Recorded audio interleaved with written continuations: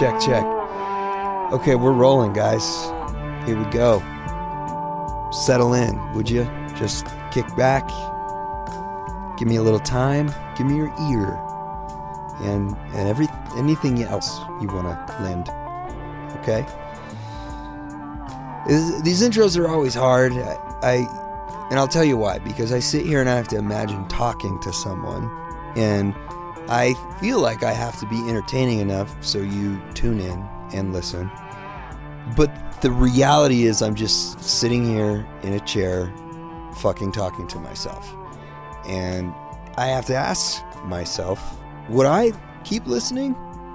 And most of the time I don't know that I would. But if you're with me now, we have made it this far. And I thank you so much. Because this project is, there's a lot of love behind it. I hope you guys feel that.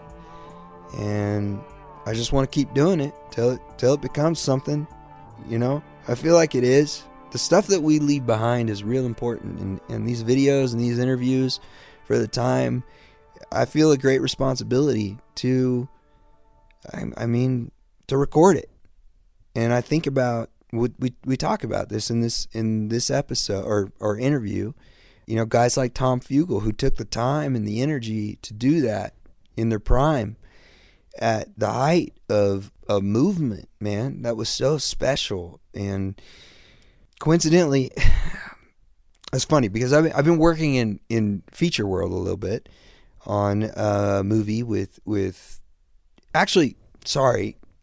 The movie I've been doing with Scott Topher is a short. You know, it's narrative. But I guess I have been working in feature world. You know the Bike Rider movie that's coming out? I just went and did a day down there on that movie. Real fun scene.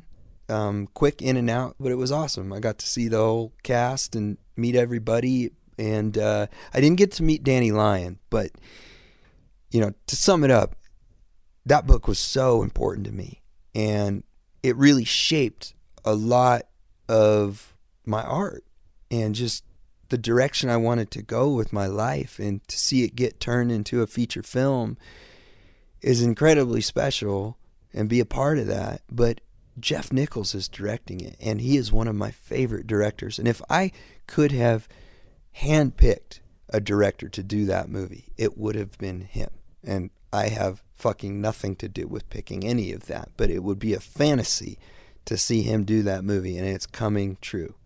And I actually got to go work on that and see him work and work through this scene. It was a night scene, and it was just beautiful to see him kind of figure it out and sort it out. We're shooting on Panavision, you know, to see those cameras run, and the camera department was so cool. They gave me a little, you know, they opened up the camera and showed me everything about it. It was awesome. It was such a special experience. And I actually got to corner Jeff, and I asked him, you know, we're sitting in this little room between scenes, and it's Tom Hardy and him, and we're talking, and I go, Jeff, what was your interest in the Bike Riders, man? Like, what was your thing with that book? And his answer was so honest and humble.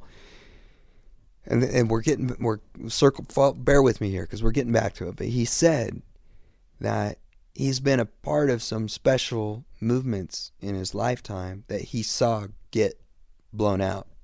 And to him, it was the punk rock scene in Little Rock, Arkansas in the 90s. That was something that got, you know, just kind of, you know, played out.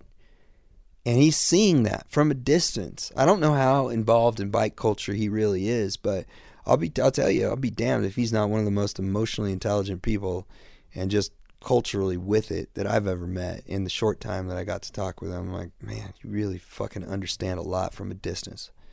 And so that was just incredibly special. But these stories we record now, who knows what they'll be in 40 years and 60 years and 100 years. But taking the time to do it right now is important because things are changing so fast. And I don't know, maybe we'll be the last people who get to use these machines recreationally. Because I got no problem with electric vehicles. I'm actually really excited about it, but I am concerned about what's going to happen to these old turds and what's going to happen to these machines that fix the machines that we ride and the knowledge behind that. I don't know.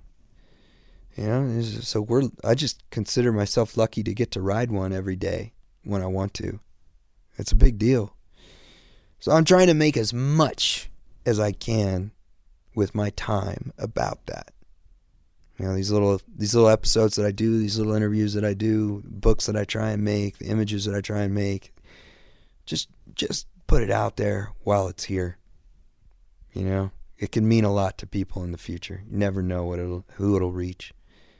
And speaking of that, never knowing who it'll reach, this interview is with Josh Kurpius, who I have been waiting for years to talk to. And he reached me a long time ago through the imagery that he was creating. And we're both photographers, we're both bike guys, but in different sides of the country. Never had the overlap, never had the introduction. Knew a lot of the same people, turns out, or some of them. At that time, it was still very small. And it was cool to come across somebody on one of these bikes. Anywhere. It didn't matter where. And the bond was immediate. The bond was instant. And there's a lot of, you know, there was a time when it was like that with a lot of different things. You could make that, you know, comparison to a lot of things. But it was really special with the bikes. And when I was locked in a photo studio for days at a time, I was looking at Kemosabe in the Lodge, which was his old blog, and the posts that he was making, and seeing where those guys on the other side of the country were riding their bikes and the bikes that they were building, and it really influenced me, man. There were a few of those websites that really spoke to me at the time, and Josh's was one of them. We get to talk about that, which was fun to connect those dots from so far away now, years and years later. Yeah, he was out here on a shoot. You know, he was technically he was on vacation, if you can call it that, but he was in between two legs of this massive Harley campaign that he was shooting. And if you don't know, he is the staff photographer for Harley Davidson. So most of the imagery you see from him, you know, he's leaving it behind. He's done such a good job of documenting just decades of his travels with these guys. He is a photographer, definitely the photographer, but he is a traveler above all. I mean, I think the wheels come in front of the camera no matter what with Josh, and the friendships and the loyalty, and the camera is a consequence of that. And he's just done a real good job of juggling all of that. And I had a blast with him out here. Josh, I think you ought to move out here. Now I'm talking to you, buddy, directly. I can imagine you in Milwaukee listening to this thing, be like, fuck, I got to listen to my own voice now. But we did have a good time, didn't we? Did we not? You had a damn good time in the sun, and I think you ought to get back out here. You know, maybe we'll talk more about that. You know, but the sun is shining, my friend. The sun is shining. Yeah, I think we'll probably just get to it, honestly. Before we do, I got to tell you how this show works. You may know the drill by now, you may not. You may just be tuning in for the first time, and I'm happy to have you. But I financed this little experiment with a store on my website. All of the goods on my store go to finance this show, so you don't have to listen to me advertising dental floss or whatever the fuck it is. Everything on that website I'm extremely proud of, and have collaborated with American-made brands to make something very special for you, the audience. And these are things that I wear every day and will for the rest of my fucking life. And these are the goods that I want to leave behind. And if that label is on it, that means it's very special, because that brand believed in this project enough to go out on the limb and make something with me and bring it to the market, made here in the USA. And that means a lot. It just having somebody back you up means a lot. So Tellison, Pete and Tony over there, Chris at Wesco Boots, Nash Motorcycle, and everybody over at American Optical. I just can't thank you enough. And guys, you know, if there is one item recently that I have slipped on, go buy the glasses. Because when they're gone, they're gone. Same. First of all, these glasses are very special. They are the frames that JFK wore all throughout his presidency. I'm a huge JFK fan. And he was a stylish motherfucker. But those glasses are the frames that he made so iconic, and they are made in Chicago. He was a huge fan of American Optical. He went and toured the factory, and he had them make all the eyewear for his family, which I think is really special. So you can look more up about that on my website. The other thing I got to tell you is my books are going kind of quickly. And when this run is done, I don't know that they'll do another one. So if you have one, hang on to it. But get one for Christmas. You know, those are the glasses, the denim, the jackets, whatever you want, we got. And we're making more. I'm actually working on a shirt with Ship John and a couple other items with some other buddies of mine. So I'm real excited. Got some stuff coming down the pipes. But enough about that, besides the thank you for the support, everyone. And let's get to the show with Josh Kurpius. And one more thank you to my brother Rocco DeLuca, who does all the music for the videos and this podcast. Okay? And that's pretty much everything. Let's get to it. Josh Kurpius, everyone. Buckle up. Check. Josh, let's do this, man. We got some good topics. You can leave your pants off if you want to. It's all about comfort. It's all about being comfortable for these things. Check. This is listening to your podcast here now. Now you're catching the gist of this microphone system. Yeah, you like that? It's really high tech. And when you do talk, that's like directional. So yeah, you know the drill. I've learned. Yeah, but it's still, it works. I have to keep an eye on the levels though. Yeah, I was just on the old chopper swapper looking at. I mean, if I get through this Ironhead little racer, I've got a straight leg frame that I want to do with a 64 motor that I've been holding on to for a long time. Is it true panheads or shovelheads? Yeah, it's well, there's panheads on there now. What came with it, but I think I'll probably do a pan shovel. Honestly, yeah. I really don't.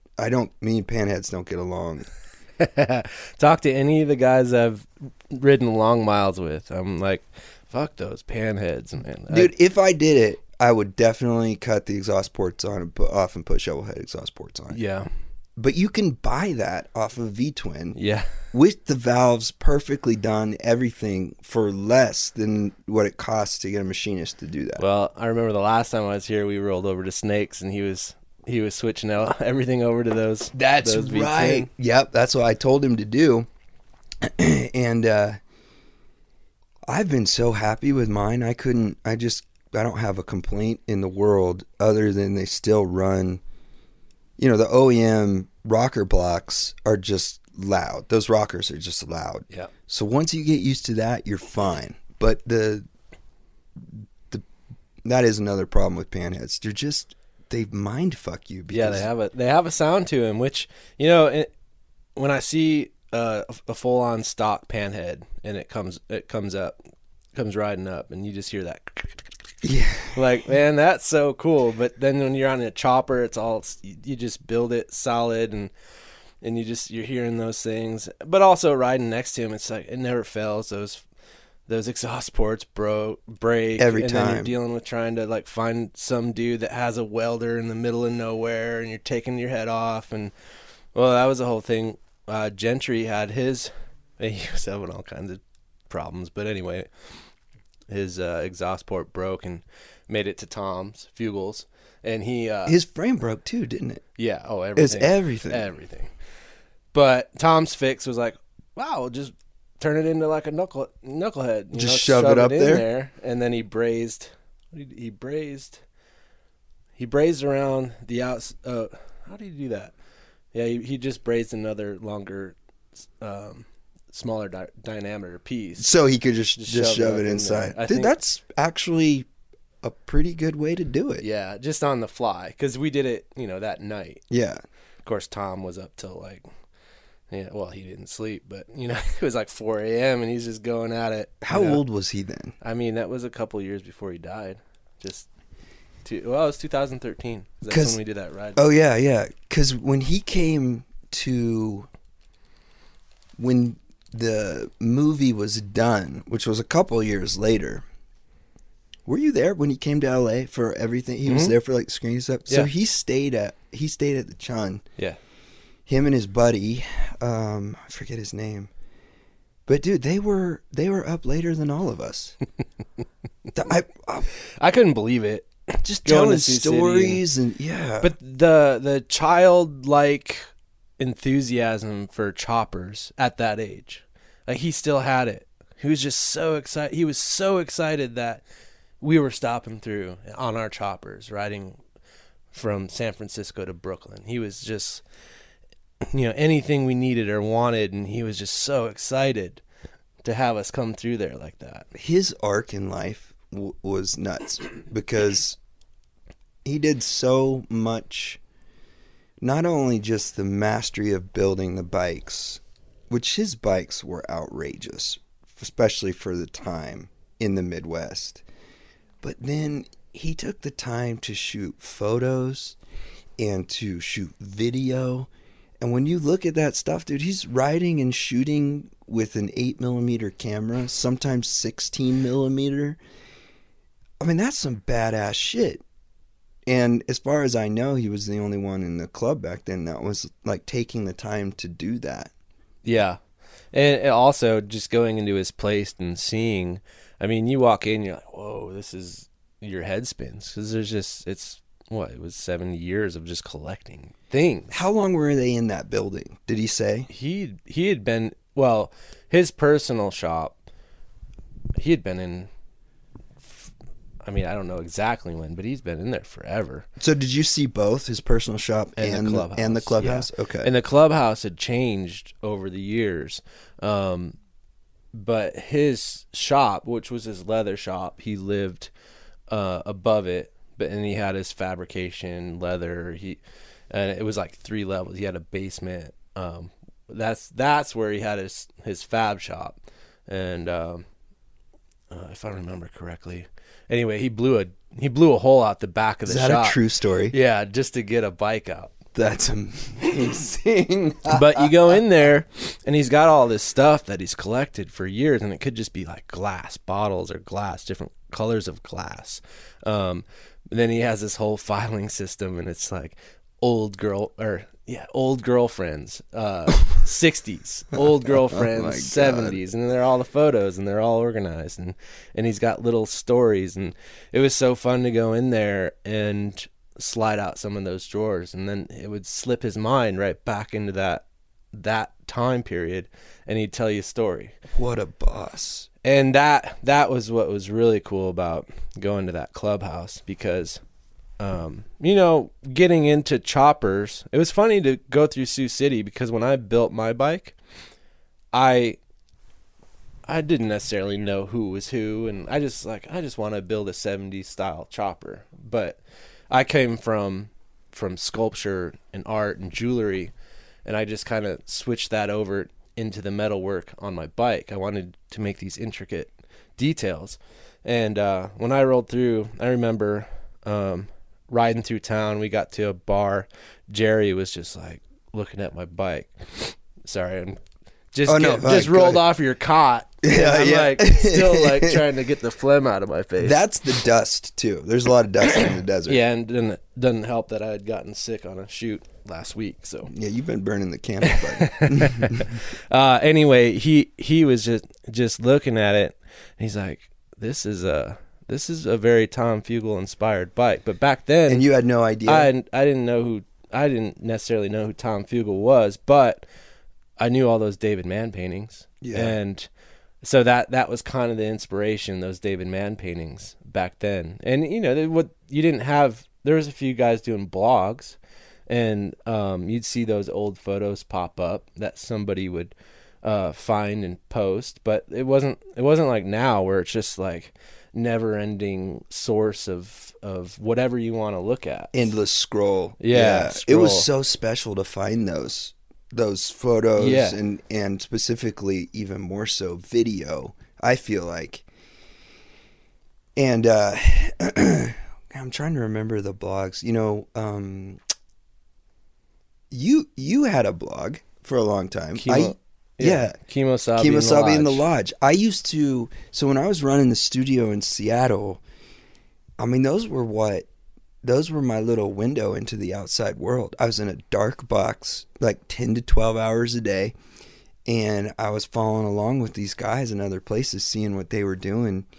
And, you know, Chikomoto, Michael's blog, White Nights in the House of Color for the East Coast Brooklyn guys. Dude, I miss the blog days. Those were so inspiring. Because there were so few people that were really into that style of bike. So, and that was the magic of the Firstborn Free. It was literally it kind of formed out of the blog culture, because each kind of, you had the Minnesota guys up there, which was Zach Heavy, you know, that was kind of those dudes, and Polgreen was up there at that time. That's right. He was kind of the guy that was like the little mastermind that was like guiding them to build these really cool choppers, and all of a sudden, you know, we had no clue they existed. We went up to the 50th anniversary, S&S anniversary, and ran into these dudes on choppers. It's kind of like the story that Tom would tell, like going down to Kansas City and meeting David Mann, and it's like they didn't even know other people were into that kind of thing, because it just, especially then, like there was no internet, there was like there's no window into what other people are doing, and that's how you would meet people. You'd show up somewhere and like, oh fuck, you're on one of the chopper, you know, like I remember meeting Will.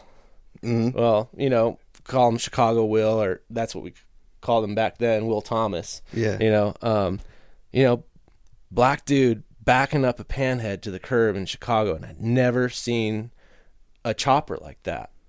But that was what I was into. What year was that, do you think? Oh, it was like 2000, I want to say 5 or 6. Early. Yeah. Mm-hmm. And he had this short little orange panhead. And I was building my bike at the time, or I had the pieces of it and was dreaming about building it. Didn't necessarily have the tools at the time, I don't think, but like, but I think was getting out of college and had a camera. Motorcycles were never my focus. It was always going to be in the studio building these big sets and creating something. And anyway, I'm not the type of person to even like approach somebody that I don't know. I just don't have that. I'm just not that person.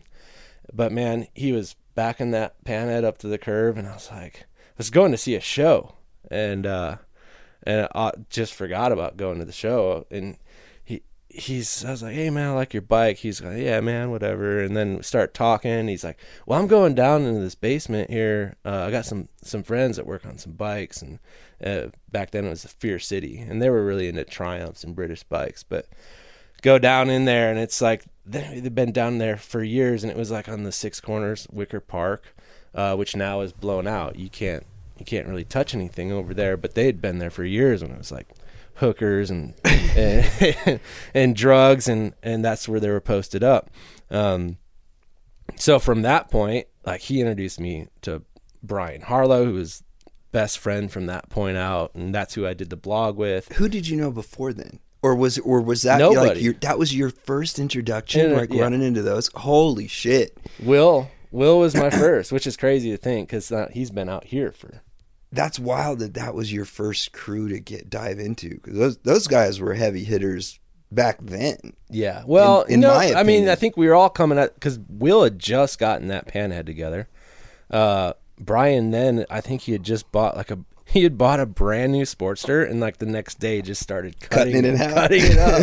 Like, dude, you could have bought some used whatever, used Sportster for nothing and done what like he literally cut the frame and made it, he hardtailed it. Dude, when you know. So, it was that whole learning curve, and actually, it was before the blogs even. So like we weren't even attuned to that like period correct kind of feel where it was like you're kind of stepping back into a different era. It was just like I'm building a chopper with what I have available, whether it's new or old. But then we started to, it was those David Mann paintings. That's what you go back to. But going back to what I was talking about going into the clubhouse, the thing that still just like will forever be locked in my brain is sitting at the table, and there's I'd assume, from what I remember, it was like 9 foot long by 3 foot wide long table, and photos and lacquered over, so cool. In the very center of that table, black and white, the earliest photos that Tom had, and they spiraled out. And so, early 60s on out to where they turn to color. And those color ones are like so yellow and faded, you can hardly make them out at this point. And they roll, the whole table is covered in those photos. And so you're sitting there. Is that? And Tom's sitting across from us from the table, Ryan and Gentry and Troy there and Michael. And Moose is he's got that cowboy trot to his stories, and you're looking at these photos and you already know, you've like seen these photos before. You're like, this is the first time I've ever been here. And then you start looking at them, you're like, oh, this is what inspired that David Mann painting, this photo right here. And then, there's the photos from the caves, or I've been to those caves. They're in Kansas City. They're the old salt mines in Kansas City. Yes. It's New Year's Eve party. Yeah. That. And then the story. So like you would like basically point at a photo and be like, you'd just ask one simple little question, and it was like 2 hours later you had like the whole lead up and the whole, like, you heard, and they're like Dick Allen, because Dick Allen would roll through on his way back to Rockford, which is where I'm from. And funny enough, like my best friend Rockford was Dick Allen's grandson. No way. We just run into each other because we were looking, like, he was dating a girl, and this girl, we're in a bar, and maybe I was talking to his girlfriend, and he walked in. I'm like, oh great, here we go. And was he aware of his grandfather's influence? Absolutely. Okay. All right. He's probably the only one in his family and he's like almost a spitting image of Dick Allen. Like I mean, there was a minute, and this was when we were both running hard, and I mean, it was like, yeah. Go on. I remember sleeping on his couch. Like he has Dick Allen's sleeping bag, his grandfather's sleeping bag that you see, like, that big ass fucking sleeping bag that's like, it's like a bedroll. Yeah, it's like, it's so huge, and it's like halfway hanging off a bike in all those photos. Yeah. Like, he has that, and we'd get so hammered, I'd pass out at his place, and I'd sleep in that sleeping bag. That's crazy. Yeah, I can't even imagine this shit that's going on in that thing. But yeah, so Dick would roll through from the Bay or California, and he'd stop in Sioux City and hang out with those guys, and then continue on to Rockford. See, I wonder if he was, because somebody there had to be a connection to the West Coast dudes. Well, because the scenes were so isolated, but these guys were building like wild. Tiny was that. That was Tiny. Yeah. Oh, okay. Tiny and Tom had like a bicycle club growing up. Like they had their little bicycle club that they would tear up the town. And then I think Tiny he got drafted or something, or went into the military, but he ended up, man, I probably shouldn't speak to this because as best as you remember. Yeah, like something, maybe he had flat feet or something, but he ended up in California because of it. Yeah. And when he got to California, he saw these choppers. So he came back to Sioux City on this stripped down on his chopper, like Right. tall bars. Like Tom saw it and was like, it blew his mind. So that's how that all started. Yeah.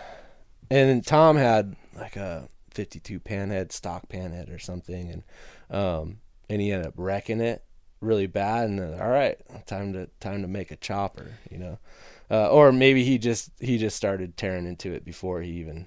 I know there was an accident involved in there, because I think there's a photo of like a white panhead that was his first bike, and he ended up, and the whole front end's all smashed in. So when Tiny came back, he had the reference, and that's what started everything. Yeah, and also I think he was rolling with the Saint and Slaves, and back then it was kind of a deal where, hey, here's the 1% patch. You go and start a new thing over here. Oh, cool. And that was kind of the El Forastero, the beginnings of that.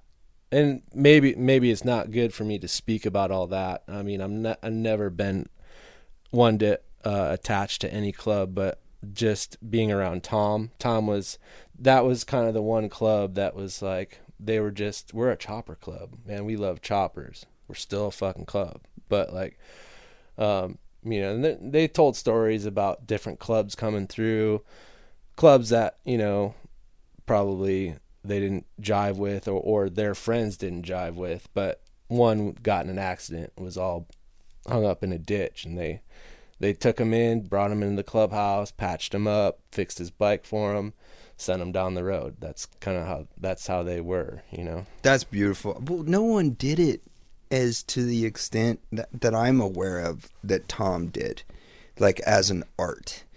He was just so dedicated, man. It was all about the art. We were talking about tunnel vision last night. I mean, that guy, when you think about even at his age, that last panhead he built for Born Free was just insane. and wouldn't sleep, just be up for nights and days, and I really don't know how he did it. It's just, going back to this tunnel vision conversation, I didn't even know what we were going to even start to talk about, because I never do. we've already talked for 6 hours straight. Yeah, I got here last night, and I'm know. like, maybe I should just leave, because like, I know.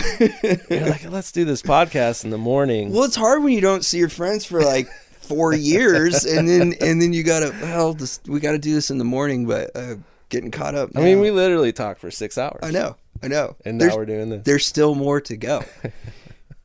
But and back to the tunnel vision conversation, when I was falling asleep last night, I started thinking about your iron head idea, like flipping the head. Oh yeah. And the bolt pattern, and my mind just started lighting up with ideas how to extend a rocker box over to the other side, how to line that up and reinforce it. I got so excited I couldn't sleep.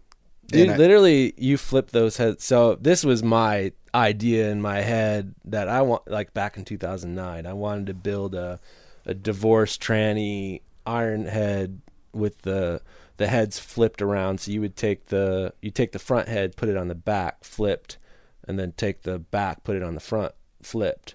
Oh, I didn't realize that. I was just flipping the head where they were at in my brain. Yeah, you could do that too. It's a different look. Yeah. But you could literally just put the pipes on the other side of the bike, and the carbon pipes would come out the other side of the bike. Yeah. It would just look totally different. And then back How then, would you flip the rocker boxes then? You don't. They line up. The bolt patterns line up. But the valves then, is the geometry all the same, even if they're flipped? Yeah. You have to drill a oil passage line to get that oil you would have to back down through the cylinder. Oh, far out. But that was one thing I was like holding, like I was like, I want to build this bike. You know how it is. You have all these ideas. You're going to build a bike, and then like 20 years later, it's not. You haven't even started. You may still get to it. Yeah, but people have done it since. So they have. Yeah. Okay. But I think maybe, I mean, of course, like you see things, and it's never really entirely your idea. But there was, what? I don't think it was Ed Raw. It was, or AEE, or they made this.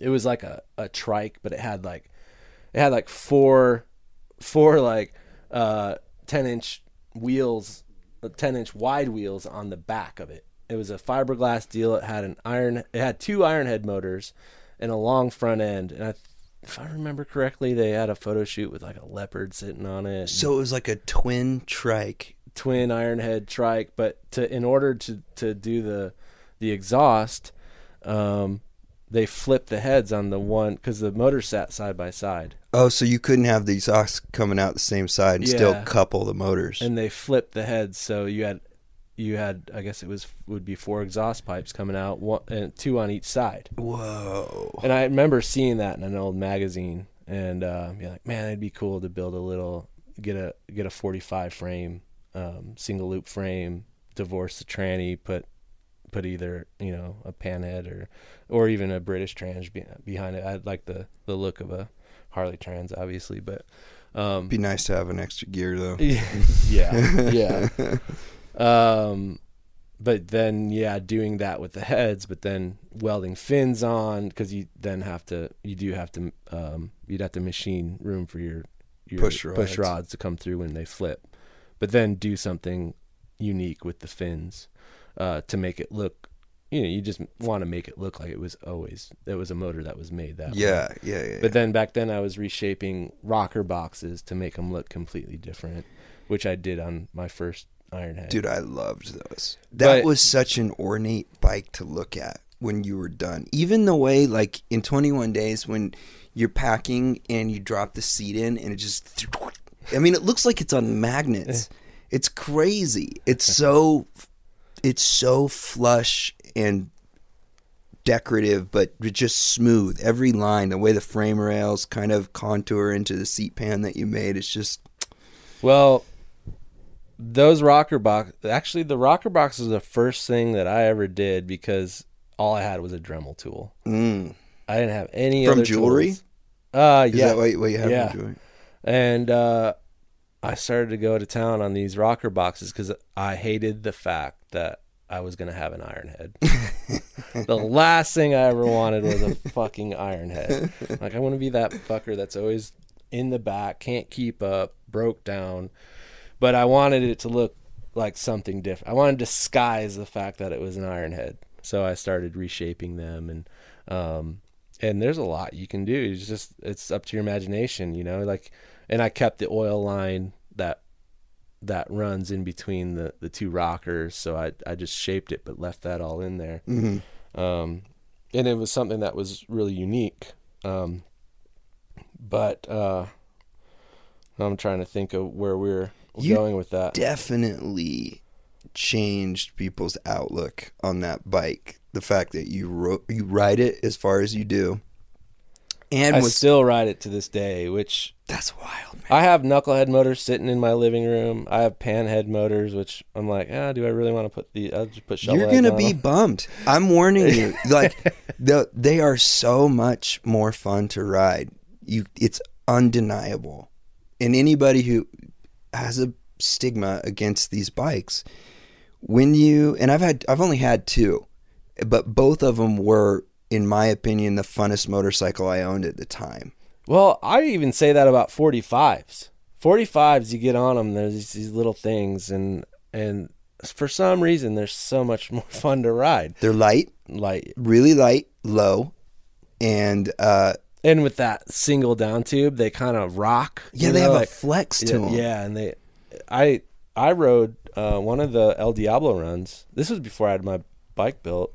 I become really good friends with Rich Phillips. He does leather seats, fabricator, building amazing bikes, and really hit it off with him early on. And he was like, "Hey man, I want to do this ride down into Mexico," and he had this twin cam that he would always let me ride, but he had picked up this 45 flathead that I think it was a military bike, and it came from Australia somehow and ended up back in Missouri where he picked it up. And he's like, man, it hasn't run in like 30 years, but if we can get it running, you could ride this bike. A 45 to Mexico? Yeah.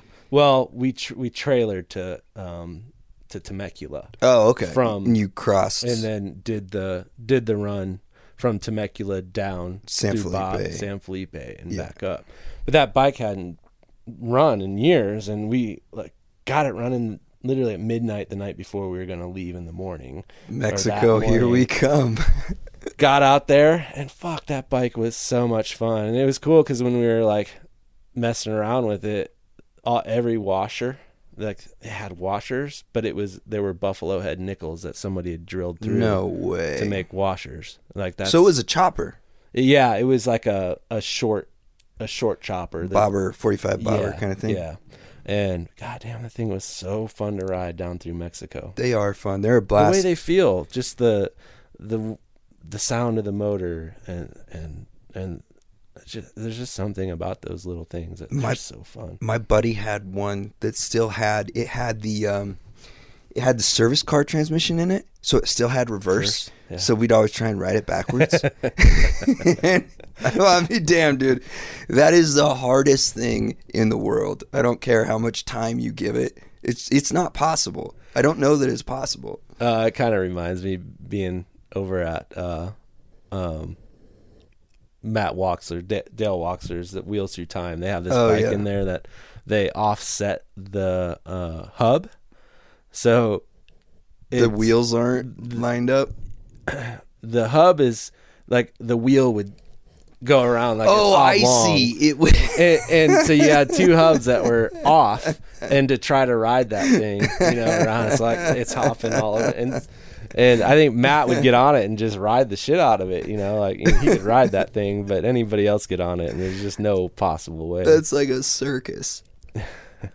I haven't been to that spot yet, but man, it looks awesome. It's unreal. And then just thinking back to those early days too, Matt's my age, and seeing him at the shows, or seeing him out. I think I met him out in Sturgis the first time, and I mean, I didn't know who he was, but we just hit it off, and and then years later, me and some of the guys were riding to Born Free. We kind of did the northern route. We left Chicago, went up through, we went through Wyoming, down through Salt Lake, and visited my friend's Aunt Kinky, up in the mountains outside of like San Jose somewhere. But we're riding down the coast, and it's the four of us on choppers, and you're with your dudes, and we like to ride. Everybody say it, but we like to ride hard and tight, and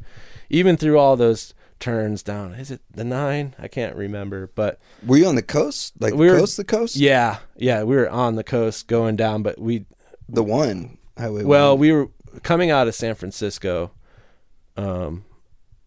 Alice's restaurant. That place is up rad. Yeah. So you cut over from Alice's out to the coast? Maybe that's what it was, but out of San Francisco, we took that route. It's that's inland really, a little bit, but really windy and curvy. It's awesome. Did that, and then we did get to the coast, and I think it was right about when we popped out on the coast, because we hopped off the bikes. We had the bikes parked out on the one, and we're fucking around on the coast, and this dude pulls up, and then it's coming, like, he parks his bike and is like walking towards us. We're like, oh, who's this? Yeah. And it's Matt. No way. And his girl, yeah. And I'm like, oh fuck, good to see you, because he recognized the bike sitting out there, and he's like, you mind if I ride with you guys the rest of the way down? I'm like, yeah, no problem, man. But just to warn you, we're moving. You never know when you just haven't ridden with somebody, and but goddamn, like I never knew him. I never had really ridden with him, and never seen him race a bike. And that motherfucker can ride a motorcycle. No shit. And then going down the one through the curves, and then you're just like, you look over and you're like, fuck yeah, you get that feeling when you're riding next to somebody and you're just hitting them really hard, and it makes it so much more enjoyable. Yeah, I don't get it. I don't get the people that ride staggered. I mean, I might as well just ride to California by myself if somebody's going to be in my blind spot of whatever mirror I may or may not have. Like my chopper doesn't have a mirror, but if I were on a modern bike, like, you can't even see the dude in your mirror because he's in your blind spot. So what the fuck? I like to have that. I mean, maybe that's coming from choppers or the club mentality of riding side by side. You have your dude, you watch out for your dude you're riding next to, because if he's gone, he's probably got an issue with his bike. Yeah. And then you stop and you sort it out. But if like you're just cruising along and like you're fucking dazed out and you're 30 miles down the road and you're like, wait, where the fuck is he? Where did he go? And you turn around and you're just going forever. I'm like, when people do that, I'm like, just come up right here, just stick right here. And also as a photographer, because this is kind of how I moved into shooting motorcycles. I never planned on it, but I would be on these rides and I'd just start documenting my life as it was happening. And but it was just, you were on the road, you were moving down the road, doing thing, riding. It was first and foremost, you were riding with your friends and seeing beautiful places. But if you were riding next to somebody and they were hanging right with you, that moment would pop where it was like you had that, like you had a mountain, like a peak pop up, or you're on a bridge and just things happen, and at a moment's notice you grab your camera and you take that shot. But if they're hanging way back, you're never going to get that. No, there's no point. Yeah. So that's where I'm just like, ride right put your handlebar, touch my handlebar, just ride right there. And that's how I've always loved to ride. So that's how that started, just because you guys rode tight like that, and the moments were always, dude, those moments are powerful when you, in solidarity, when you're riding next to your buddy and he's that close and you both see the same thing and you're stoked and you look at each other through the wind and through the sound, and you look at each other and you have that moment where you just nod your head and you're like, fuck yeah, no words even spoken. And my friends that I ride with, they know that, because I'll ride all day and not take a photo, but that sun will start to set and all of a sudden I'm up on the bike getting the angle that I want, and I'm in it and I feel it and it's happening, and they just, they know what to do now. Yeah. Or they just know that, like, oh, okay, yeah, this is the magic moment, or there's something, they're feeling the magic too, but I'm just photographing it. And they trust you. Yeah. That's the thing. When you are one of the guys with the camera and there's a lot of risk involved in what we do. I always think about that when someone new joins the crew and if I'm going to take a picture of them or not. And just like you were saying, I'm like, stay close. If they get spooked, they can do something weird. Yeah. And the best shot is when you're in a corner with someone, handlebar to handlebar. And the way, it's so funny because when I started out, I had a lot of influences. Like, I was still running, photography was always my way out. You did school for, did you say jewelry and metalsmithing? That's where it started. I took some courses, and that was, in my head, my focus. Yeah. And then you would spend fucking hours on one piece, and somebody would be, oh, that's really cool, I'll give you $20 for that. You're like, no, and like you're putting all this love into it. And then I took a photo class, and it was film back then. Yeah. Maybe digital was coming in, but you couldn't touch it, and it wasn't even to the quality that you'd even want to mess with. Right. So I fell in love with that darkroom process, black and white. But it translates from like the tangible elements of what you're doing with jewelry. Like, there's a constructive element to it. Yeah. And I'll go back to that because we don't have that anymore. No. Now that it's not a wet process, there's no chemicals involved and no dedicate, like, the screen is lifeless.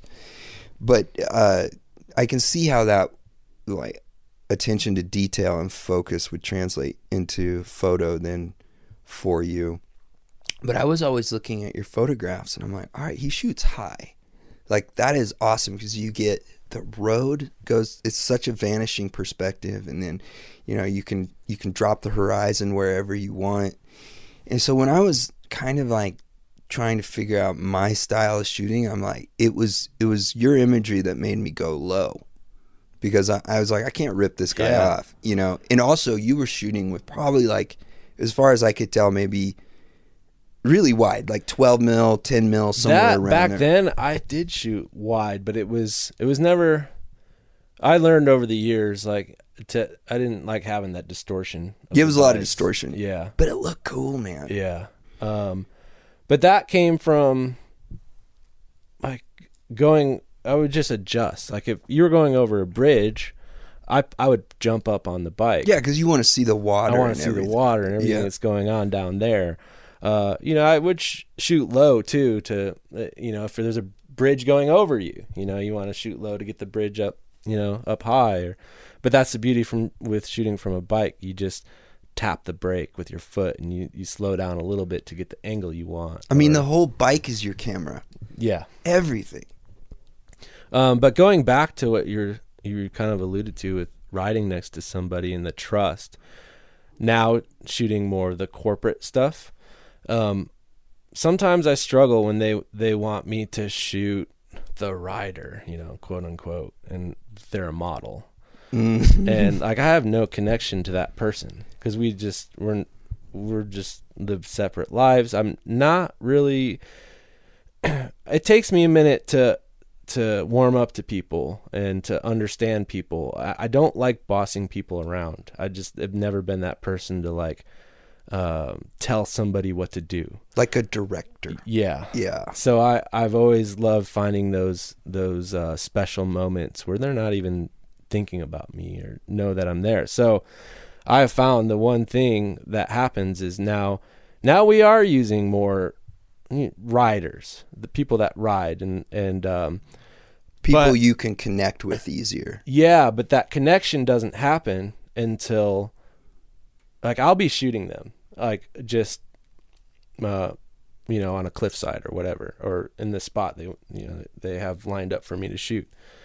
And it's just, it feels kind of dead. I'm like, okay, yeah, just be you, and they're like, well, and I'm like, what, let's go for a ride on the bikes and we'll hop on the bikes and we'll go for a ride and then I'll shoot them. And then they're like, whoa, they're like thrown way off by it. But there's a connection that happens between two people once you've ridden next to each other. For sure. So that's what I've always relied on, was that connection that happens and the trust that happens when you've ridden next to somebody. So once you've established that, it's a totally different dynamic. So when we stop at the next overlook and I'm shooting them for their clothing, or I have to shoot them as a model and kind of focus in on the clothing pieces, they're a totally different human. That's interesting. And they open up in an honest way. And they trust you. It's a hell of an icebreaker.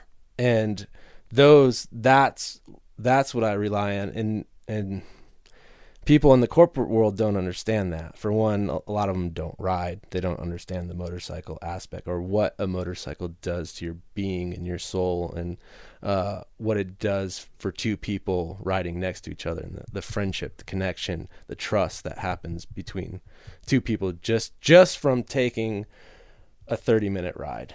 It's unreal, the switch that happens. So it's really hard for me to, when there aren't bikes involved, to just, hey, go shoot clothing. I'm like, okay, yeah. Over time you start having conversations and they let their guard down and it takes longer to get there. But that motorcycle and that it'll just fast track it, man. No, you've got to look out for the company you work for and yourself at that point.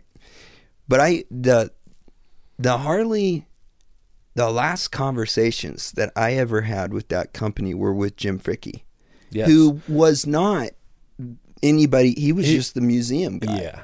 Yeah. And he was a great guy. And that was my understanding of the company until I heard from people like you that like, what? Let me back up a little. Okay.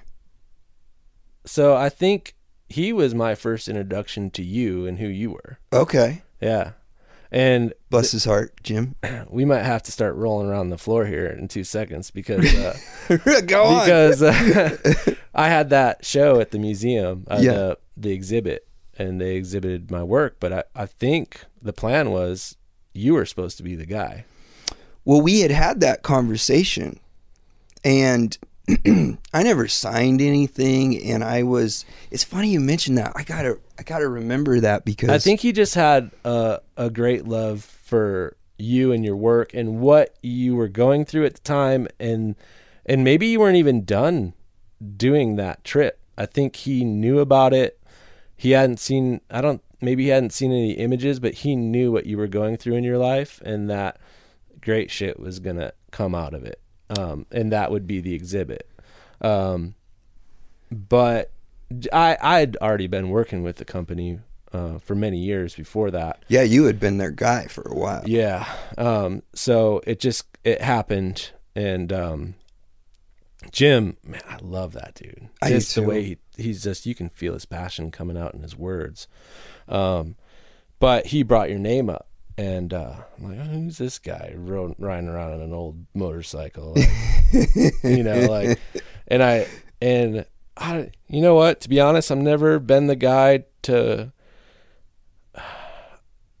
The camera is kind of fourth in line for me. Okay. It's traveling, seeing beautiful places, meeting interesting people, the motorcycles. Then the camera comes. That camera keeps me involved in all of those things that I love. So I've never been the guy that's like seeking out other photographers or looking at what other people are doing. I will say that the one influence that I had was Owenston Link. Being in college, sitting, and I just hated sitting I couldn't sit in classes. I had to be working with my hands. Yeah. Like to sit in some of those classes and like art history and yeah. Owenston Link's work just like blew my mind. What was it about his work? Well, for one, it was capturing a time period. Back then it was the 50s, and are you familiar with it? Yeah. So yeah, he would study the train schedules, and these were old, I guess there was coming out of the steam engine world into the more modern locomotive. But this was back when it was flash bulbs and view camera. He had one opportunity to make this shot work. He would study the schedules of the trains. He'd set up a shot where he would have flash bulbs mounted inside of buildings. He'd have scenes and scenarios going on inside windows. He'd have cars parked on the streets that were lit. And he couldn't.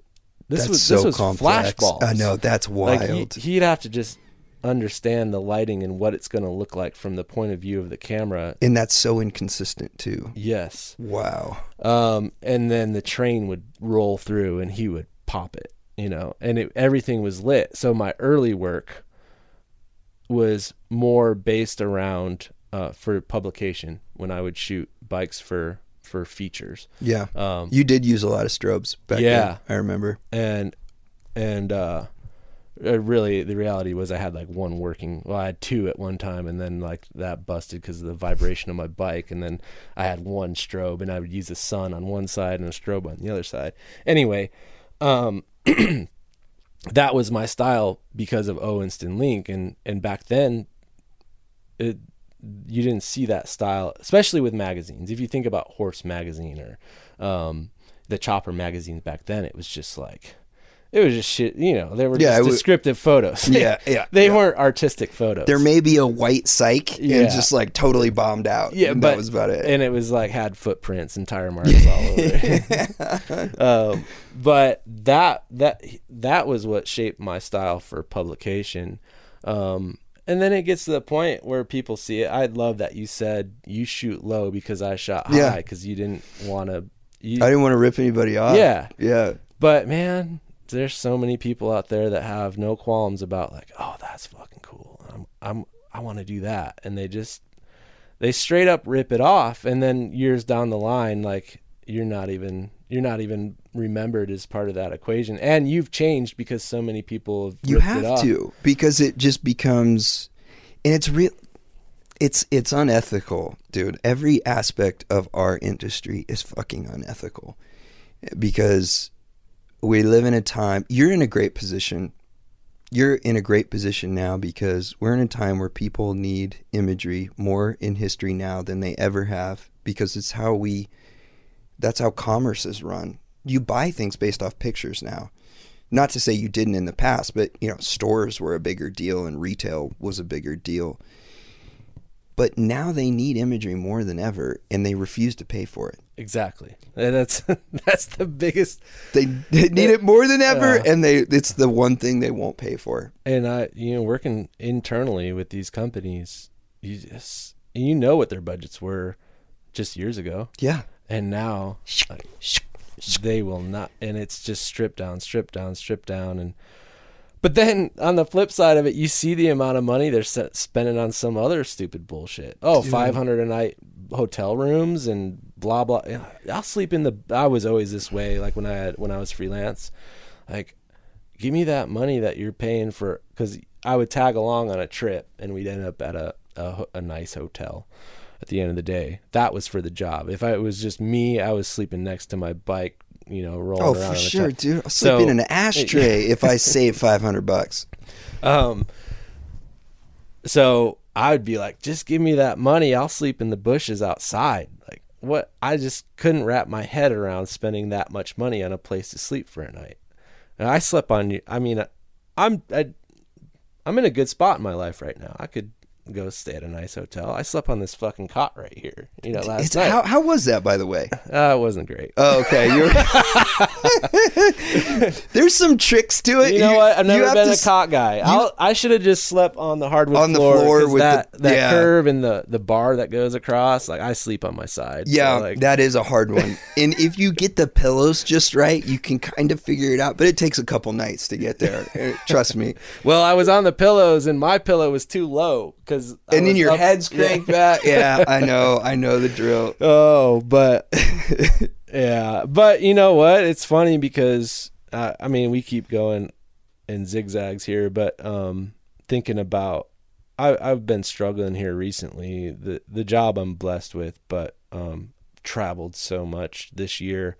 And it's one right after the next, and it's someone else's schedule, and it's it takes its toll. Sometimes it's not even stuff I'm necessarily inspired to shoot. Yeah, maybe it's motorcycle related, but you see some other things that are going on even within the company. You're like, why am I not involved with that? Because that was always, and then you see I won't get too deep. Well, they don't realize, Josh, that they have you. Like, you're the only credibility at this point that I give them. The entire motor company's credibility is based off my one friend that has stuck it out longer than any of those assholes that are calling the shots. And I'm sorry I'm speaking so freely, and I know that you can't, but they just don't know what they have. It comes in waves. That's the problem. Like sometimes there's great leadership. But in the history that I've been there, it's just revolving door. It's every year it's someone new, and the new guy, he saw that the last thing didn't work, so he wants to go this direction, and then, or she wants to do this, or, and then a lot of people will lose their jobs. And we've been on a good groove here in the last number of years where, people haven't, we've kind of letting it breathe and letting maybe there takes time to figure things out. Like, sure. You can't just come in and be like, oh, I'm going to get rid of all these people and then we're going to start fresh. Well, it takes time to let things ferment and gel and turn into something good. In the time that I've been there, that's what I've seen. It's just like you switch things around, and by the time that it does start to gel, it just gets uprooted. So that's the biggest problem. But Jochen, I do have a lot of respect for Jochen. He came in literally, and he had to make a change when he came in, but he promised us that, I'll make this change, but it's not going to be, because it used to be Christmas every year. Christmas, 1,500 people lose their jobs right before Christmas. Good God. And you knew it was coming. That's every a year. Bloodbath, man. And everyone was so on edge. They were so uneasy. Oh, I'm not going to lose my job. And, back then, we're work from home now. So now they're hiring from other places, which is a whole nother topic. But Milwaukee is Milwaukee. It's not a big city. People take pride in the city. But Harley Davidson is the place to work there. It's the factory. And or the the headquarters and the marketing, and it was all based out of there. So that's where you wanted to work. So if you lost the job from there, then it's like, fuck, what do I do now, living in the city? It was a very uncomfortable time when you had to go through that. But since Jochen came in, he's held his promise so far, and it's, there's been some changes, but it hasn't been mass like that. I will say this. I've never met him, but I've heard him on the phone a lot. Just, working with Jay and doing those campaigns. I've been in the room, like listening. Yeah. He listens. He does. And I was like, damn, dude, and I know, like, if you're someone like Jay, you have some clout and like you have some pull, but you could tell with him that it was genuine. Mm-hmm. And I was like, well, that might work. And sure enough, dude, he let us do a lot of what we were talking about, and no one else would. I'll tell you what, all the safety and legal and all these restrictions that we always had, they're being broke down now, and he's letting us explore and do stuff that's real, which is, thank God, because everything just was so contrived and fake, and just they worried about every little thing, and now we're able to explore. But the one thing about, and I've gotten to spend some time with Jochen on a more intimate level. I was in Scotland. We were doing a shoot, and we ended up we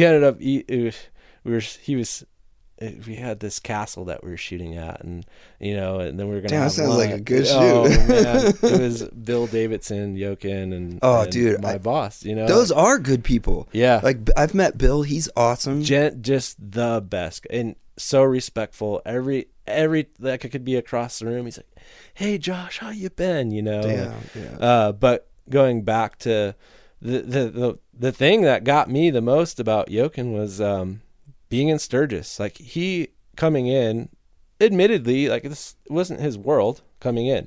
He didn't come in and be like, this is my world now and I run the show. No, he's very gracious. He wants to learn. And when most of I see it a lot in the company, people, they're like kind of scared. Like, you go to a place like Sturgis, it's overwhelming. Most of those people, they either huddle up together and they don't take it in because they're just kind of terrified by it. Yeah, armor. Yeah, yeah. And they go do the thing. They like, oh yeah, I checked it out, but they go back to their hotel. Mm-hmm. No, man, Jochen go out by himself and has made friends with Sasha, who, you look at that dude, he's like, looks like a fucking maniac. Yeah.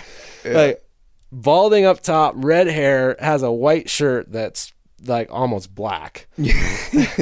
And that dude is like, has the biggest soul, biggest energy. But any other person outside of the motorcycle community would be like, who is this? They'd be intimidated.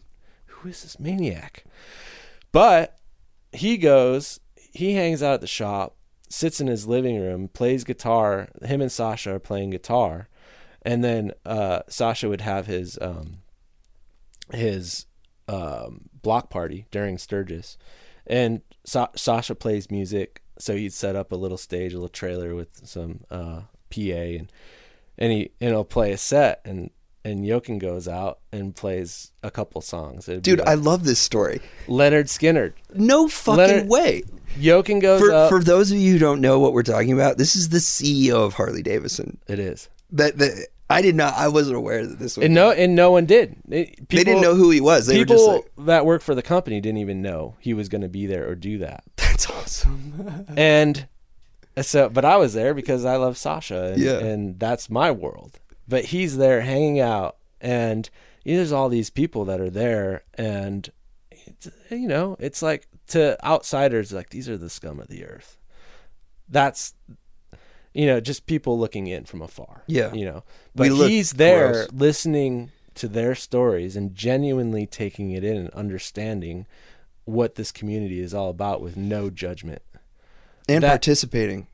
Exactly. I love that story. And from that, so that was Sturgis last year. And from that point on, I'm like, I have so much respect for this man. And then he did it again this year, went up on stage and and played some songs with Dude, Sasha. that is awesome. I love that. See, my my last conversation with the motor company before I really had, my no interest or bad experience, just based off the way that they were treating my friends. And just, like I said, and I'm talking freely, that you don't make any commentary here, but they seemed to just be taking and not having any regard or giving any care to what they were taking from.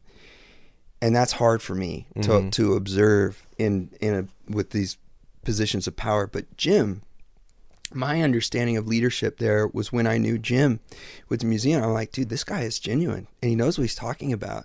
And I really, that was my only window in at the time. Well, that was my main window in, and I was like, this is great. Yeah. Like, the energy between him and Kristen, it just felt so comforting and soothing, and that sounds weird to say, but they were so passionate and spoke intelligently and understand, like they were very understanding people. Yeah. The museum is a totally different facet of Harley than the court. Like they are on their own island. Yeah, I get that now. And I didn't get to go to your show, by the way, but I really wanted to. I'm stoked that you got that. And that all came to be because of 21 Days, I think. Right? No, because those were images from the ride you did. No, that was around that time. Okay, so maybe some of those. It was right after we did that ride. Yeah. Okay. And I honestly was very hesitant to put those images in because I had just a solid group of friends that became family in Chicago, and most all those images were from like our first rides up to that point, and it told a story of this group of people. Dude, you've got like a decade of those guys. I do have. This is bad to say, but I've been meaning to put out a book. You should. For so long. It's 10 years. Because I did bookmark it because things started to change, and it's like, okay, like there's a different era that's happened. And it started off so innocently with being in a place like Chicago or LA. It's just so expensive to have a space to work. Yeah.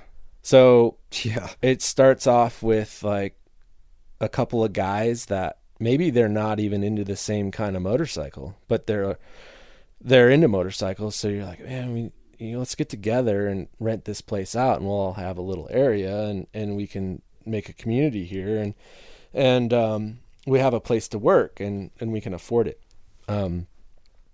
Well, within that year, it was like there was like a line drawn down the middle of the shop. It was like Triumph guys on one side, Harley guys on the other side.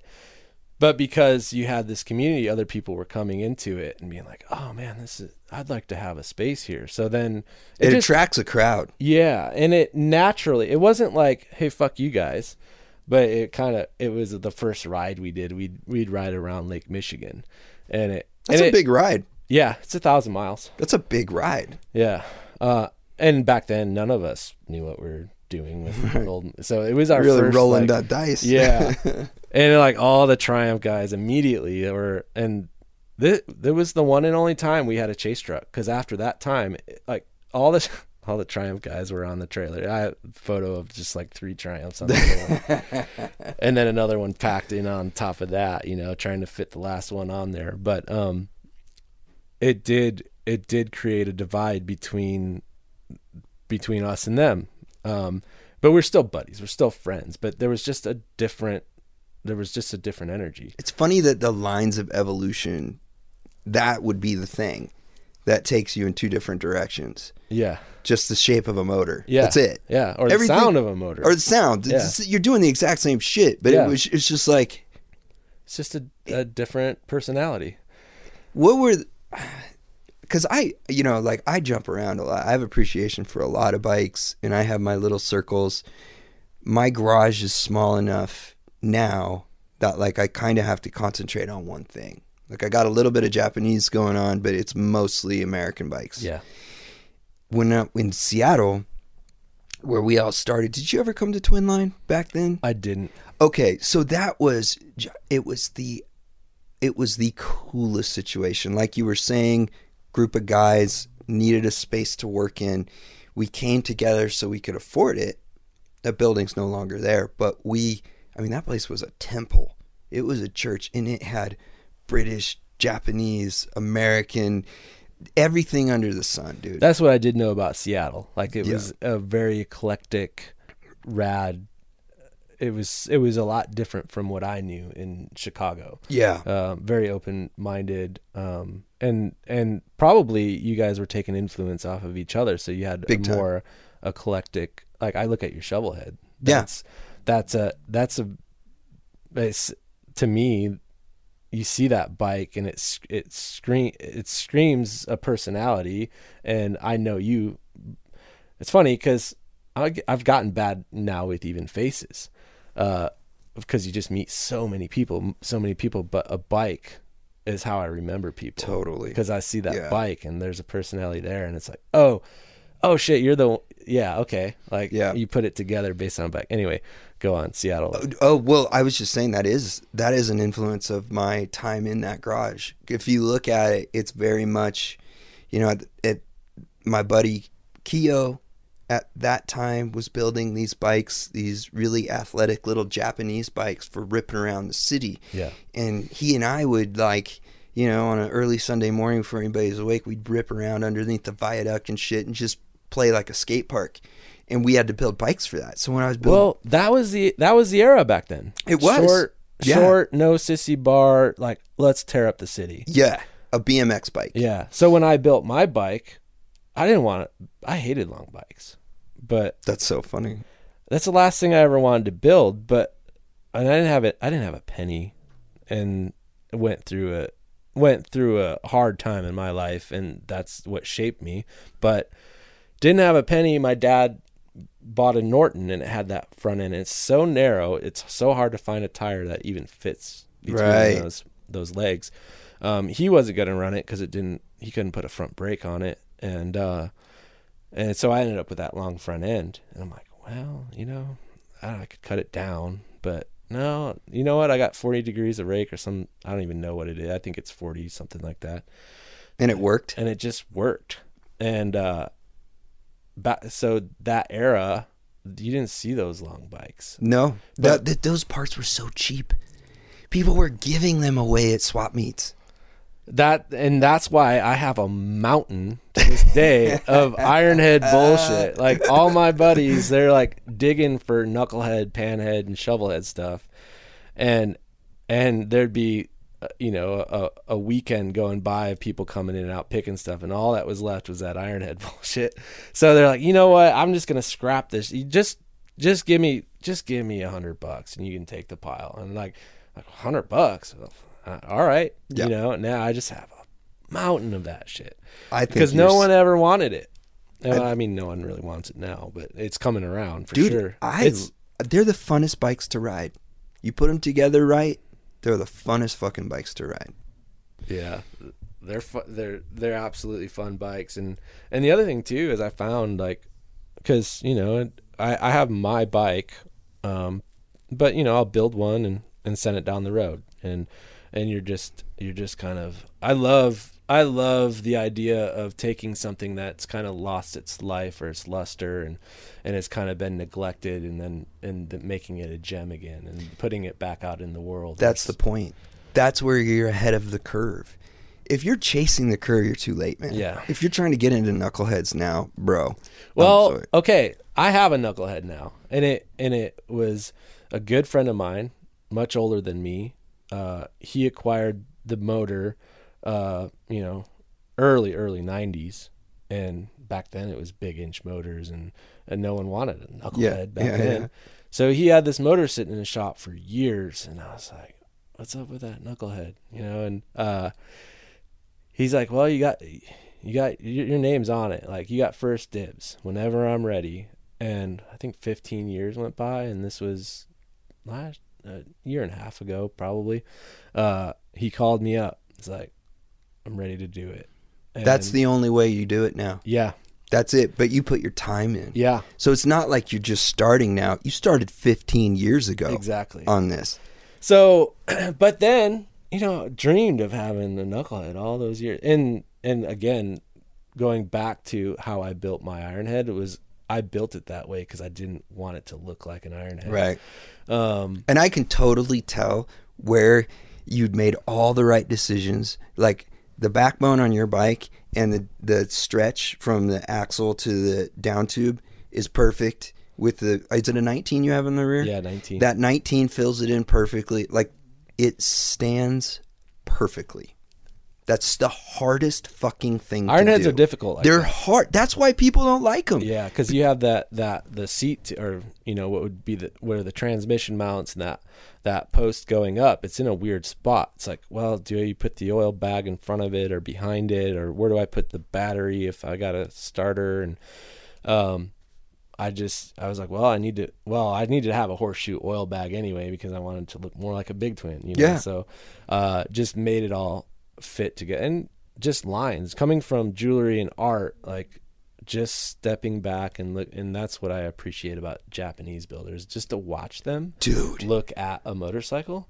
You're watching their eye follow every line, and then they study every line, how that line affects this other line. Their relationship to space is unparalleled.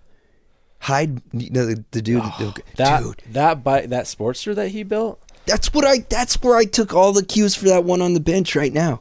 That single down tube, the loop tail.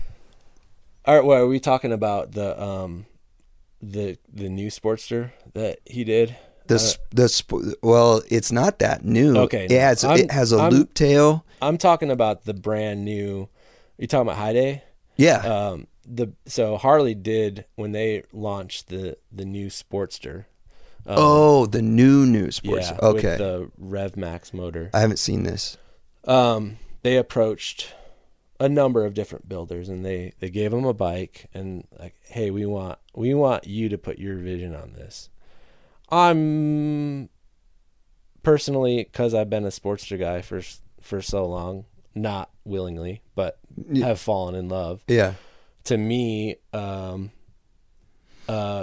even a flathead motor, but a K model is more directly related to a 2020 Sportster than a 2022 is related to a 2020 Sportster. Holy shit! Just the by design, right? Yeah, quad yeah. cam.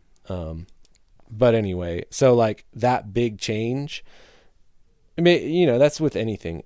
You see any big change, you're turned off by it right away. Maybe you start to love it in time. But I'm rooted in history, really. I mean, that's art. We like the old shit. Yeah. Yeah. But what he did with one of those new bikes is just like, I gotta look this up. Mind blowing. Because really, there was 8 other builders, and his bike just speaks. It just his lines and the way he so it's Hyde. Mm-hmm. I did not know how to pronounce it. Yeah, I never did. I always said Hyde too. Yeah, but he has. Well, it's probably not even that. That's the American version of right. We're both wrong. Yeah. Whoever he is, has no contender in his ability to relate space. It's perfect. Yeah, with what is there, it's perfect. So they gave him one of the new ones to customize, mm-hmm. And it's in my opinion by far the best version of that bike. I gotta look that up. But no, I was talking about the old Ironhead that he did. Now I'm seeing it. I know which one you're talking about. The old Magfire one. That just the trickery in the way that he just made that geometry work, and that's where I looked at what he was doing. I'm not to say I ripped him off, but I was like, oh dude, I see. If I make my own, if I do my own loop tail and don't break it here, the problem is they get too low. If they don't get too long, they get too low. Yeah. And so I was like, I can just build the axle plates off center here as long as they've got room to travel. That's how you do it. And I knew that because I saw him do it. And it works. Yeah. It works. Dude, do you have to piss? I have to pee. Did you see my leg shaking? I did. I'm just comfy right now. Oh, you're good? You're setting it. But I'm typically that guy. I'm gonna pause this because I have to piss so bad. Check. All right. Check. All right, we're back. Emptied out. Give me some more coffee. Yeah, I know. I'm running on empty. What do you think of this jacket? I just got this in the mail. This is the first run of like the khakis. Dude, that's killer. Yeah, it's really light too, which I'll show. See, it's the perfect color to. Yeah, you start with white, and you're like, I don't want to get it dirty because it's white, but you got to get through that break-in time, and then it starts to look similar to this. Yeah, but you're already there, and yeah. then if it is a little dirty, it's all right, and you get that in between time, and it still looks good. I'm looking forward to fucking this one up. See, feel that black one. That's that's heavy. Yeah, that's the heavy duty stuff, and that's even lighter than that's a prototype. That's lighter than the one that we finished with. So, wait, who's making this? Tellison. Okay, yeah. But this one, feel how light that is. Oh yeah. This is like any kind of weather. You put a puffer under this, and you're good. Yeah. So I'm stoked, but I have to shoot this because I just got it, and this was the very first one. Still getting used to it. It is nice too. What size are you think, jacket wise? Medium. You should try that on. It's a medium. You want me to get up right now? Dude, fuck it. Do it. Let me see. Because I'll wear a medium sometimes if I want to like wear some layers underneath. And we put a different zipper on the final one. It zips from the other side. You know what? That's perfect. You like that? Yeah. Dude, do you want that one? Are you serious? Yeah. That's the very first one we ever made. You know my color's black. I know it is. I'm trying to break that. I'm trying not to wear so much black all the time, but that, I mean, man, it looks fucking good on you, dude. Damn. Really? Yeah. Dude, I like this. Keep that one. Yeah. Wind. Check it out. This is what we went with. Those were the prototype buttons, but we ended up going with brass rivets, so they'll never come out. I mean, any deck jacket, those always end up coming off eventually, but I loved those buttons. It took me a long time to pick those out. And then keep that wind out. Yeah, exactly. Good. Dude, you'll need that tonight when we go to the park because it's going to be cold. I am so stoked. When Jenny mentioned that, I'm like, man. It's going to be a fun night. You came at a great time because the people are just getting excited about the weather changing. Like, we've been smoldering and I love the heat, but people just get in a different attitude. You know, like when fall comes. Oh yeah. Yeah, I could feel it getting here. We were in Salt Lake for a week shooting, and it was fucking beautiful. And I love Salt Lake. And you probably have gotten this too. Like, you've ridden all over the U.S. and people are always like, "Where's your favorite place to ride? Where would you suggest?" And I've always said Utah. Same. Utah is top to bottom, everywhere. And it's so diverse, and it's so beautiful and magical, and there's an energy to it. And people are very nice. You know what? I always thought that too, but I retract. Okay, let's leave, what happened? Let's leave Salt Lake City out of the. I don't know, man. I just haven't fallen in love with Salt Lake City, the city itself. I don't know much about it. I know Decker, but he's not even in Salt Lake anymore. No. And Andy is great. Pangea. Oh yeah. And I have really great friends there, but we were shooting right.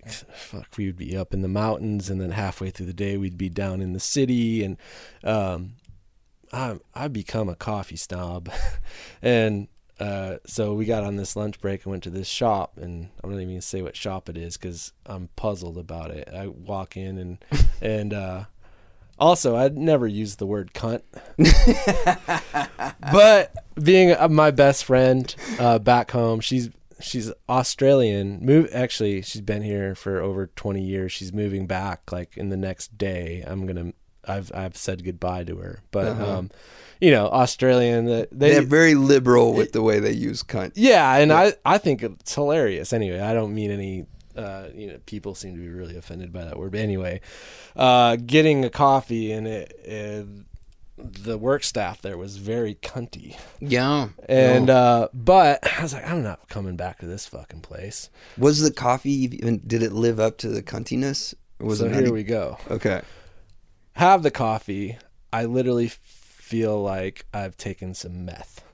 Whoa. And this is like on a shoot. Like, I mean, we're out there. We're there an hour before sunup. We're out there 2 hours after sundown, and then driving. It's like 2-hour drive from location back to hotel. You don't sleep. So lunchtime rolls around, and I get this coffee, and I'm like, I'm never going back to this fucking place. Yeah. And have the coffee, and I'm fucking wired. I'm like, yeah, let's go. Like just fucking wired. I'm like, I can't go. And it was good.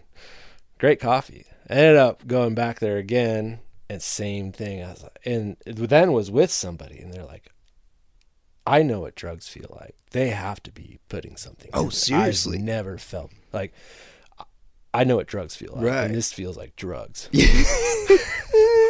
So then we were shooting up in the mountains for like 4 days, and we couldn't, because we were up so early and back so late. We couldn't no get access it. to your drug dealer. Yeah. Yeah. And cursing this place for the service. It was just so, anyway, the last day it started snowing halfway through the shoot, and we called it, and we were both, we gotta get that coffee shop. We gotta get that. So go back there, and we're like, then we had to get a third opinion from another guy in the shoot. Like, dude, check this coffee shop out. Like, I swear they're putting something in it. What did he think? Did it?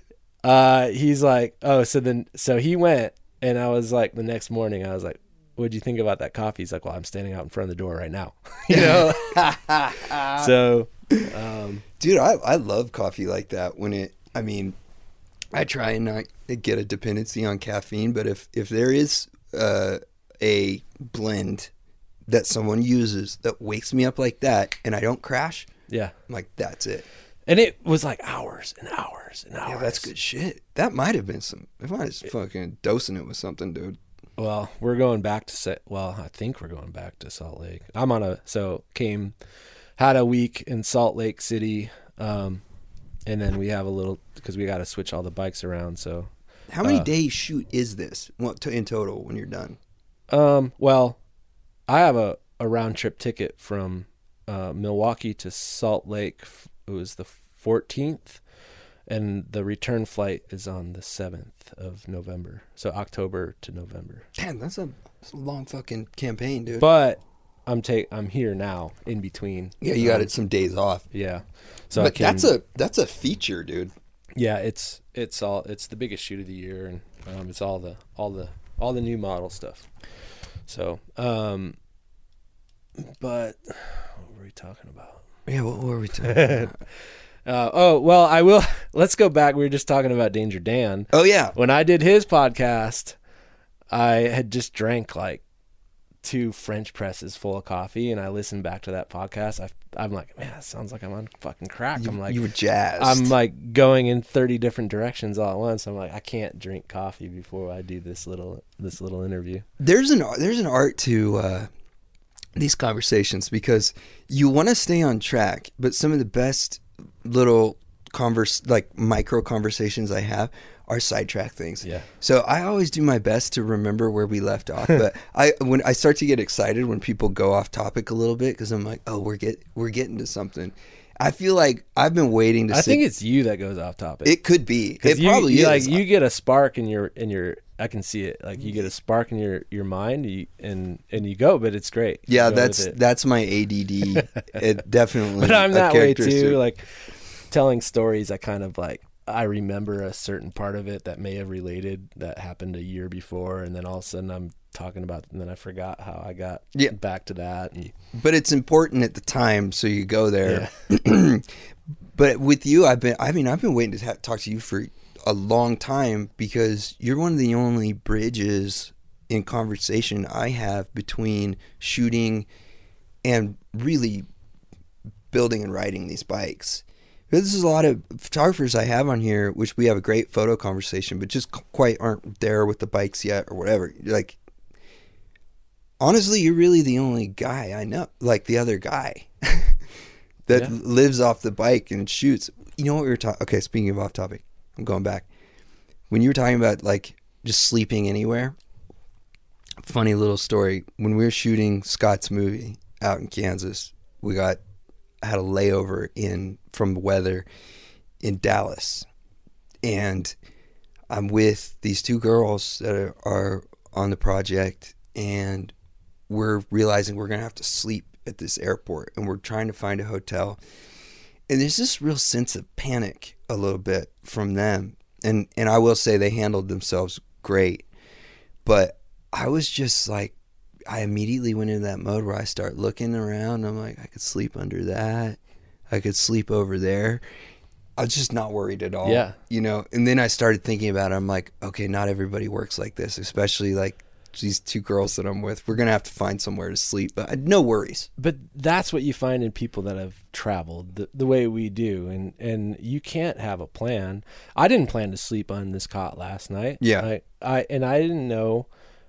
I did get out here earlier than planned. I had to change. I did have a vacation plan to come out here, but with work, it's always last minute. You're on it now. Yeah. But I recently really I was really struggling.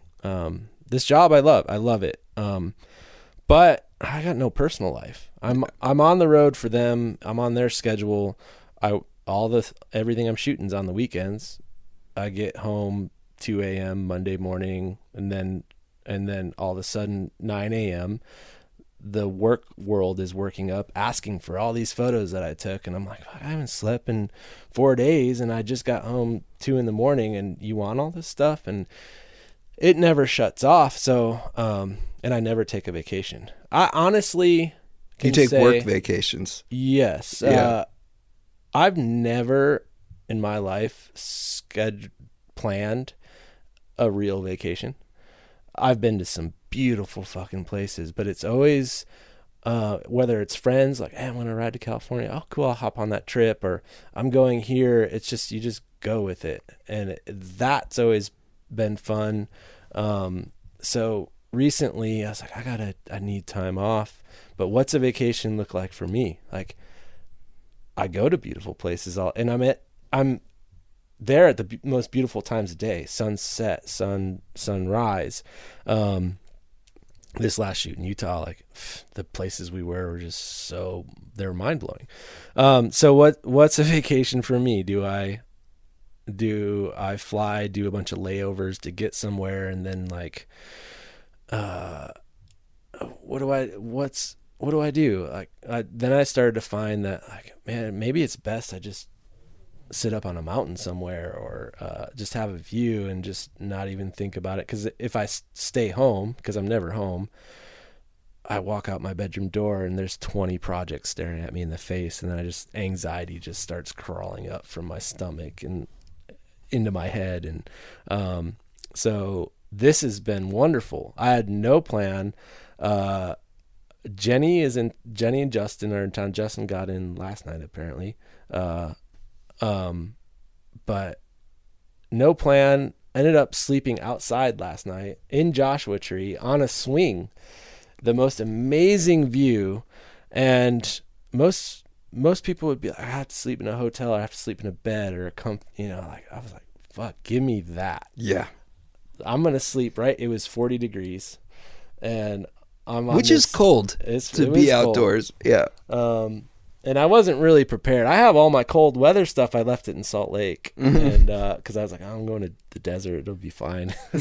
And so that's how we got on this. Like, I'm feeling everyone. Like, I went into the coffee shop before coming up the road here, and that everyone's talking about, oh, finally it's like cooling down. Yeah.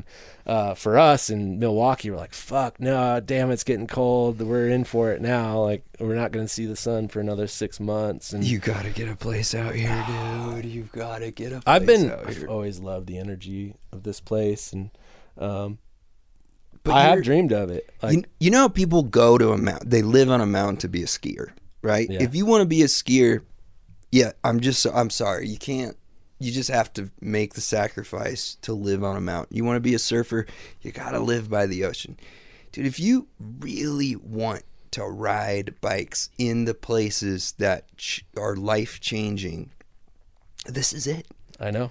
This is it, because I can go from 2-lane roads from here to Denver if I wanted to, and not even have to go through a big city. Mm-hmm. And that's just the whole of the West. You want to go to Utah? Dude, I got the road to get there from here. And once we get there, it even just gets better.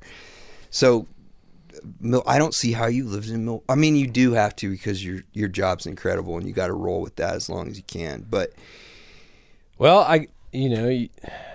your heart is kind of, I feel like you always have a place in your heart for the area you grew up in, the place you grew up in. I grew up in northern Illinois, not far from Milwaukee. It was an easy move for me. Actually, Milwaukee, the city, always loved it. And the reason why I moved there is because the experiences I've had in that city were always so good. And the grit of the city, the industrial side of it, the fact that all the old buildings are still standing. that is awesome. Yeah. When, like, in the 60s and 70s, I think that city was just so poor. They just didn't knock them down and put up these stupid, cheap-looking buildings. And so all those structures still stand, and now they're making use of them in a really beautiful way. That's the charm of it. And the lake. I mean, yeah. I have a property 3 blocks off the lake that it's funny talking to people in California and just slide in, like, this is how much I paid for it. And they're, what? Dude. That's all going up. So I got in a good spot where I'm in my live situation, 2 buildings, one is income. It's just the perfect situation. And it's not a house, it's a building that I've created a house out of. I live there, I work there, I have all my shit there. I can lock the door, it's secure. And then it's perfect for a guy like you. Yeah. You need a workshop. Yeah. My problem is, like, I bought that building to have the shop, but because I'm gone so often, I don't have the shop built out the way I want it to be built out. That's overwhelming. Dude, I know what you're facing with that, because we did that. Every time I've moved cities, I've had to rebuild a shop. And even though I'm in a good financial spot, like, I can't borrow money. I just can't do it. Like, I got to have the cash to do it as the cash comes along, and I do it myself. Like, I'm such a perfectionist. If I hire somebody to do something, I know I'm not going to be happy with it, because I'm going to see these little imperfections. And in the long run, like, if you just finish the project, all those things get buried and you don't even see them anyway. But, like, the old saying, stuck. If you want something done, at our point in life, you have to do it yourself. Yeah. Doing everything. It's been a tremendous amount of work, but do you think you would ever, if you let's say you became the most expensive, hardest working, most desirable photographer in the world, and money was no longer an issue? Okay? That's just not gonna happen. I know. I'm not even gonna go there. Let's try and entertain that. If you got there and money was no longer an issue, okay, you're Annie Leibovitz all of a sudden. You're shooting celebrities and being flown all over the world to do. I don't even know if Vanity Fair pays photographers anymore. Probably not. But whatever. You're doing these cover shots. Would you take that money and pay someone to build you a bike? No. I know. Me neither. Never. And that's a curse, dude, because I don't particularly... I wish I was someone that could do that and be like... But that's that's always been the point of building a chopper, in my opinion, is it's your art. It's true. Yeah, totally. It needs to come from your soul. It needs... I mean, like I said, my bike, I've been riding since day one, and I haven't even completed it. I got it to a point where it would run. I'm like, I'll see what rubs and what were you ever planning on painting it? Yeah. Or was it you were? Yeah. Because it's just become iconic as a steel weapon. Yeah. My third weld is on the motor mount of that bike. That's crazy. How's it look? Well, it's all ground down. But Oh, okay. You hit it. Yeah. But you know what? I did start to surprise myself with some of the welds. And really the idea of that was I had this long front end and this frame, and I guess I'm building a 70s long chopper. So 70s long choppers were a lot of times they were molded, and but I didn't want to fill it with Bondo. I'd worked with a lot of Bondo before on my first vehicle. Yeah. And I was like, I just don't want to fill it with Bondo. So I did it all in steel with the intention of skim coating it with Bondo. So it wasn't perfect. I didn't make it perfect because it was going to be finished off with paint and filler, and but I didn't want it to crack, so I did it that way. And then, man, and even my vision was far more detailed than what it is, and I borrowed a set of pipes from a friend just to throw them on, just so I could start it and hear it run. Those pipes are still on. Yeah, and they got a ton of scars, and I call it 3/4 syndrome. You get 3/4 of the way there. That's you're my like, life. Fuck it, I'm riding it. That's everything I've ever done, which sucks. But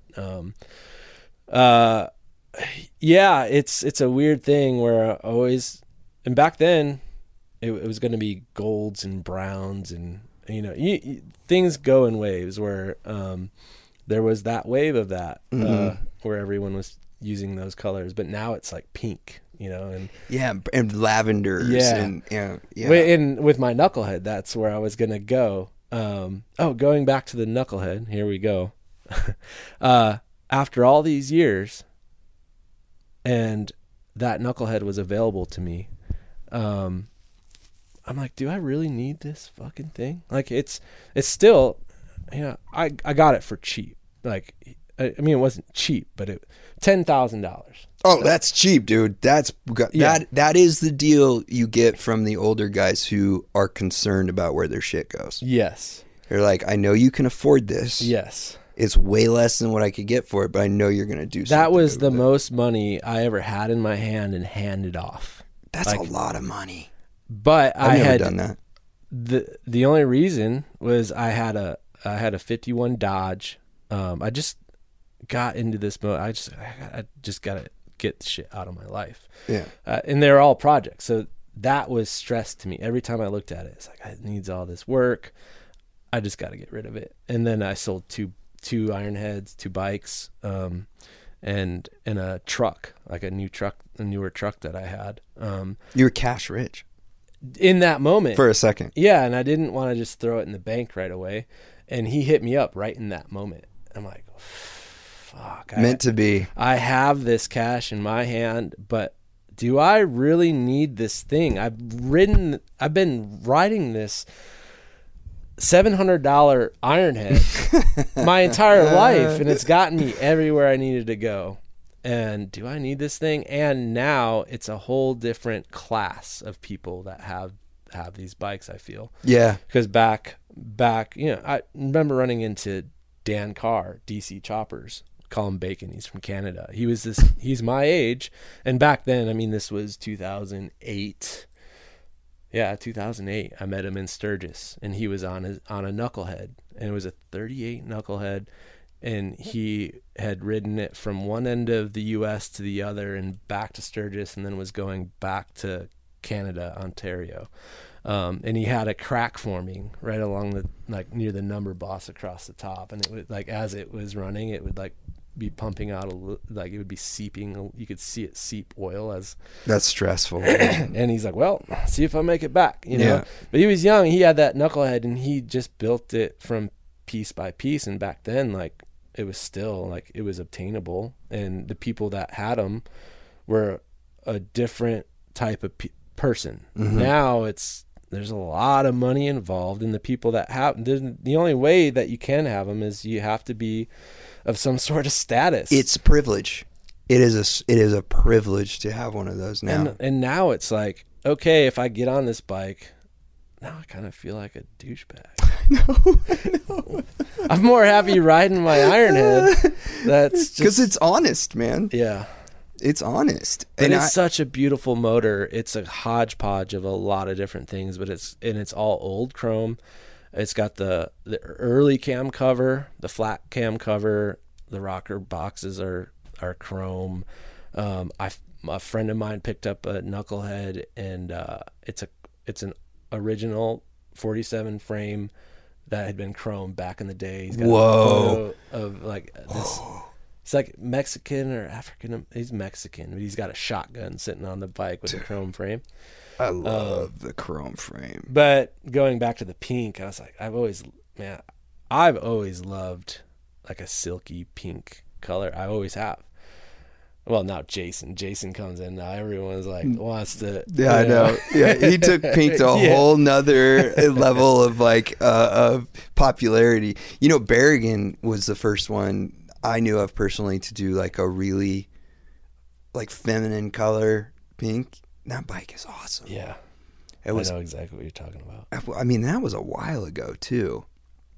But now I'm like, I got a knucklehead that I'm like, shit, do I really need this knucklehead? And I was like seeing pink, and then like all of a sudden every bike is pink. I know. Like, now I can't do that. And then going back to the Ironhead, there was an era where everything was like golds and browns, and I'm like, okay, well, it's not getting painted. So now, but to keep up with that bare steel, especially up in Wisconsin, dude. If you just leave it in your garage, it's gonna. I've always wondered how you do that, especially when you were riding around on the salt, dude. Yeah, you know what?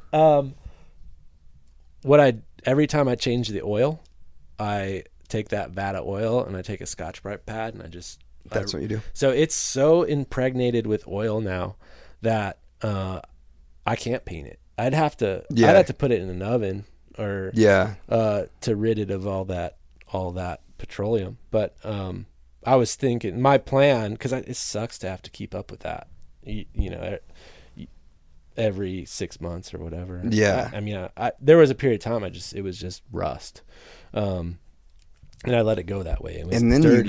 you gotta work hard to get it back. Well, you know what it was? It was that museum exhibit, because they put my bike in the Harley Museum. And you couldn't clean it. No, I did. I was like, well, I can't. It would look like the biggest pile of shit. Oh, just if it was sitting in the museum. I mean, it was dirty. It was filthy. And I had just ridden through the salt flats. And so I pretty much took that bike all the way down and you would have to. Yeah. And for the museum. Because when you open the doors to the museum, it was front and center. And then they had like a billboard size photo of mine sitting behind it. It was this. It's my favorite image that I've taken. What was that? It was taken in 2009. We were on the ride around the lake, and we got lost and ended up hitting this dead end road right into the lake, and it was sunset. Oh, and all the bikes are parked. It's silhouette. Yeah, I've seen that one. Yeah, so choppers are parked. And then there's just. And, you know, I know the shapes of the people just because they're so close to me. And it's Brian's there, like you just see the silhouette of him smoking a cigarette, taking in the sunset. I didn't know that was on the lake. I always thought that was out here in California, like over the ocean. So that's the beauty of Lake Michigan, like living next to it. Like I walk 3 blocks and it's like, it feels like I'm in the middle of nowhere on the ocean. It's a sea. Yeah. Like it's huge.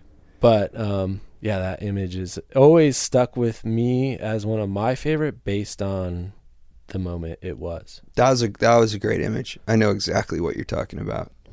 So I stripped that bike down and cleaned it, and I've kept it pretty clean ever since. But you know, that's what you do with a bike if you're gonna maintain it. And everyone always asks, like, how do you ride a fucking Ironhead from coast to coast and back and forth and not have it? Just respect your motorcycle. Yeah, listen to it. You see people doing burnouts and Ryan wheelies, and you know, like, I love Ryan to Snake death. too. Like, but you know, Ryan to have it fixed in 30 minutes or an hour. Yeah, you know? He does that and he handles it. But for me, it's always been like, this is my vehicle to take me everywhere in life. So I'm going to respect this machine. Yeah. I'm going to love it. I'm going to keep my eye on it. And I don't know, I just never had issues with it. I just had this conversation with Mark Kirkland. And when I say Like, you're the only other dude. There are a couple, and I don't know if you met Mark. I don't think I've met him in person. I met him in person finally. He was on a trip from up like Tacoma, Seattle area, and rode through Oakland. Yeah, he went to Oakland because I was I stopped by Max, and I think he had just gone by Max's place. Yeah, this would have been the same trip, and I got a text from him saying, "Hey, I'm at the Valero on Highway 247." I'm like, "No fucking way! You're right by my house." And we'd never met. I was like, "Come down here," but he was on his panhead, and we were talking, and he's like, "Dude, I haven't had a single problem. It's just like sewing machine the whole way." Yeah. But he said, he's like, "But I really respect this bike, and I'm guilty of going the other. Like, out here, I ride them like fucking dirt bikes." Yeah. Well, there's moments. My first time out in Sturgis, when I got that, it was 2009. I was the first time I was out there, and I had my own bike. Yeah. I was like, I built it. I'll fix it. I know every piece of this bike. Every morning, I was like hungover as fuck, like sleeping on the dirt out there. This was Broken Spoke County line. Now it's full throttle. Okay. But back then, like, there wasn't a tree, there was no shade, rattlesnakes everywhere. Oh God. And like by the time you went to sleep, it was like 4 a.m, and then the sun was coming up at 5, and you were so baked out of your tent that you hung the fuck over. And I'd walk up to my bike and be like, fuck, look at all this shit I broke last night. I remember sliding it across the pavement. My knee was all tore up, and it got infected because you're just in the dirt. Yeah, what are you going to do? Yeah. Just rub dirt on it? Riding home, got caught in a rainstorm, and in that scab, like, because we were riding in the rain and powered through, my pants got wet. We got to the next gas station. This scab had formed on the outside of my pants. Oh my God. And I was like, oh fuck. And then you just gotta get break off the it. bike, and you're like, your pants are all like stuck to your leg, and you just you had to rip it off. Oh. But yeah, that was a learning experience, because I was being really disrespectful and not thoughtful of my machine. But you were having fun. Having a hell of a lot of fun. You were having fun. Oh, I will say this. If I'm on a trip, I really respect my bike, because I don't want anything catastrophic to happen. Yeah. When I'm on the road, I don't want to have to like call in that favor, hunt for that shop. Yep. I've been in that position so many times that, like, if I even get the feeling that, like, the intuition, and it's funny, do you have that when you have the intuition that, like, all right, there's a little something in balance here. Mm-hmm. I know I've got to figure this out before I do the next 1,500 miles. I've had 3 blowouts in the last year. Gone down twice. Rear tire? 2 rears and 1 front. Dude, the front happened in, so that's why I brought it up, like, because I already had the 2 rears. And it's partially, I think, my fault. I think just running my tire pressure too low, because it's just such a skinny tire, and it helps. Yeah, it helps for cushion. But then I think I slipped the bead, maybe slipped, and then ripped the stem. Yeah. But also the other one had to do with, I had somebody on the back. We went down at 60 miles an hour, like immediate. Like when it went, we were down. I slid. Are you serious? I had no time to think. We were talking about that earlier. Yeah. Like thinking about situations and how to handle it. But you do learn, and I had this intuition, because we were on all these curvy roads, and this was a girl that she had her own bike and just got it. We were at this big event, and we were all going to go for a ride at sunset. She went to take off and slid out in the grass, literally like 5 feet. Slid out. There was a whole crowd of people around, and she was really embarrassed. Yeah. And I was like, pulled up, hey, get on. I'm going to get you out of here. Don't think about it. Yeah. Like it happens to everybody. Yeah. Hop on, let's go. And let's just not think about it.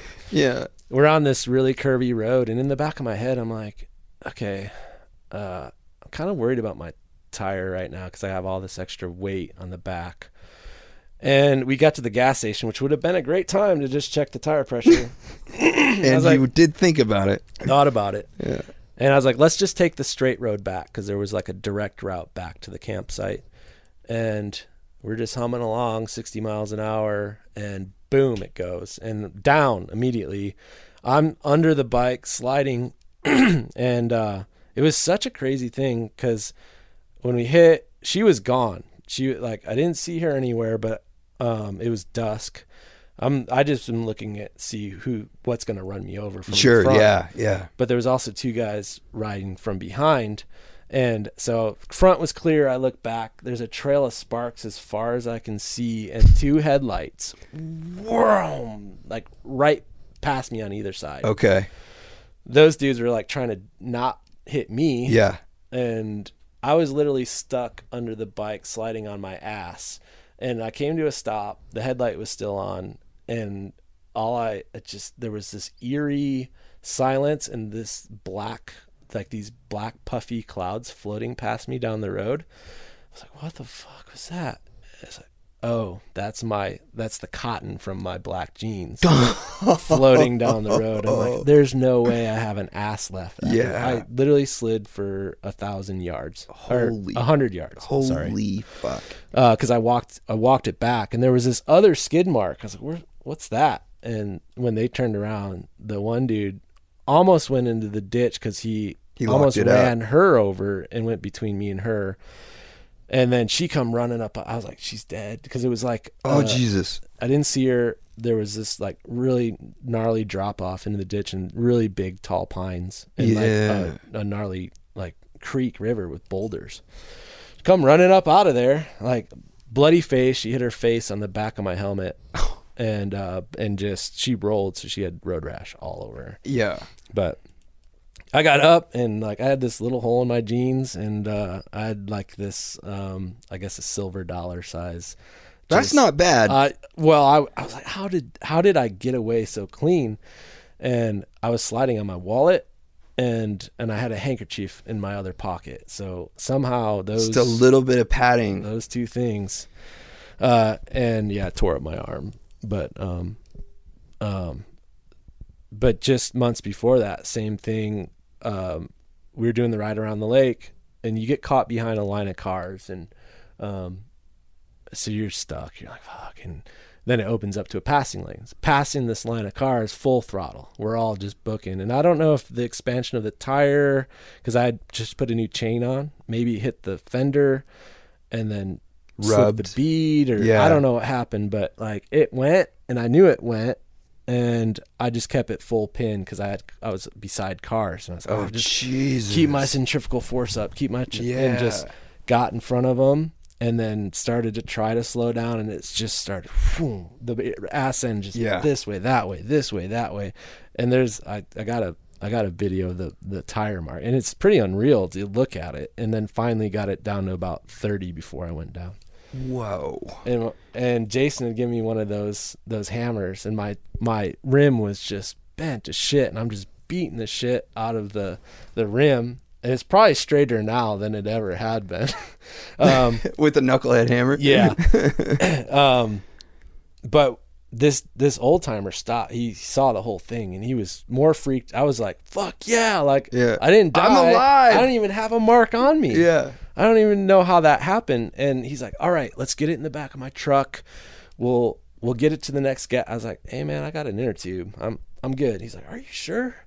And I'm like, no man, I'm good. And we had that thing back on the road in 30 minutes. That's amazing. And then in Tennessee, I was riding it the next day. I had to find an inner tube, and like when that bike goes down, it always, like, the peg flips up, it rides on the back of the peg and the rear axle. Like, so you actually have like a skid plate. Yeah. If it rolls somehow over. It just, because I've been down on that bike a numerous amount of times, mostly fucking around. But when that tire went, and I mean, I get it, if you're passing cars, that's extremely dangerous. But what's your technique for controlling that at that point? Well, I remember I hit a nail, and Jenny was visiting me in Milwaukee. She was taking sailing lessons because her and Justin were gonna go live on a boat. Yeah. And she was gonna learn on the lake. She was riding my Dyna. I came around a turn and I hit a nail, and my rear tire went, and because that bike is so skinny and long, and the ass end came, and it was around a turn. The ass end came around almost I just felt like it was going to go all the way around. It came back the other way, and not thinking, it just went into autopilot. I cranked the throttle and was feathering the clutch. Okay. So the centrifugal force of the motor keeping you upright. And you were controlling the slide. Yeah, and I had both of my feet down at that point. And when I came to a stop, I was like, why is my motor screaming? Why is my motor screaming? You were pinned. And I was like, let it off. I was like, oh, fuck. Like, that was a smart move, not even thinking. You wouldn't think to do that. I feel like that's very counterintuitive. Yeah. And it kept me up. Like, I didn't go down. I got 2 flat tires in one night one time riding through the desert, and I think it was just the heat. Yeah.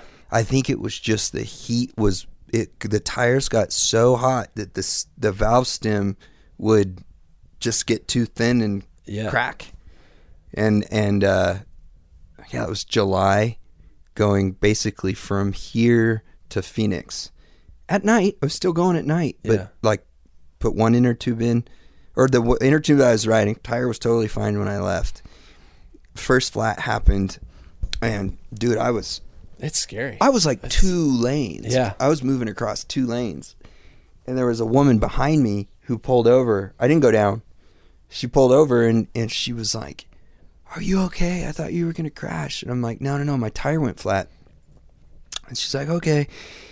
And I was close to an off-ramp in a gas station, and I had an inner tube with me, so I put the bike up and put a brand new tube out of the box on the bike, right? So it's like, it's totally good. I checked the spokes, the rim strip. Any burrs or anything? Yeah. Nothing that I could see. And then I took off again, and I kind of had PTSD, right? Mm-hmm. At this point, because I'm like, fuck, it shook me up so badly. And I'm riding along, and I feel a little thing, and I'm like, that can't be happening again. But because I was so concerned, I think I was riding in a way that I was ready for anything.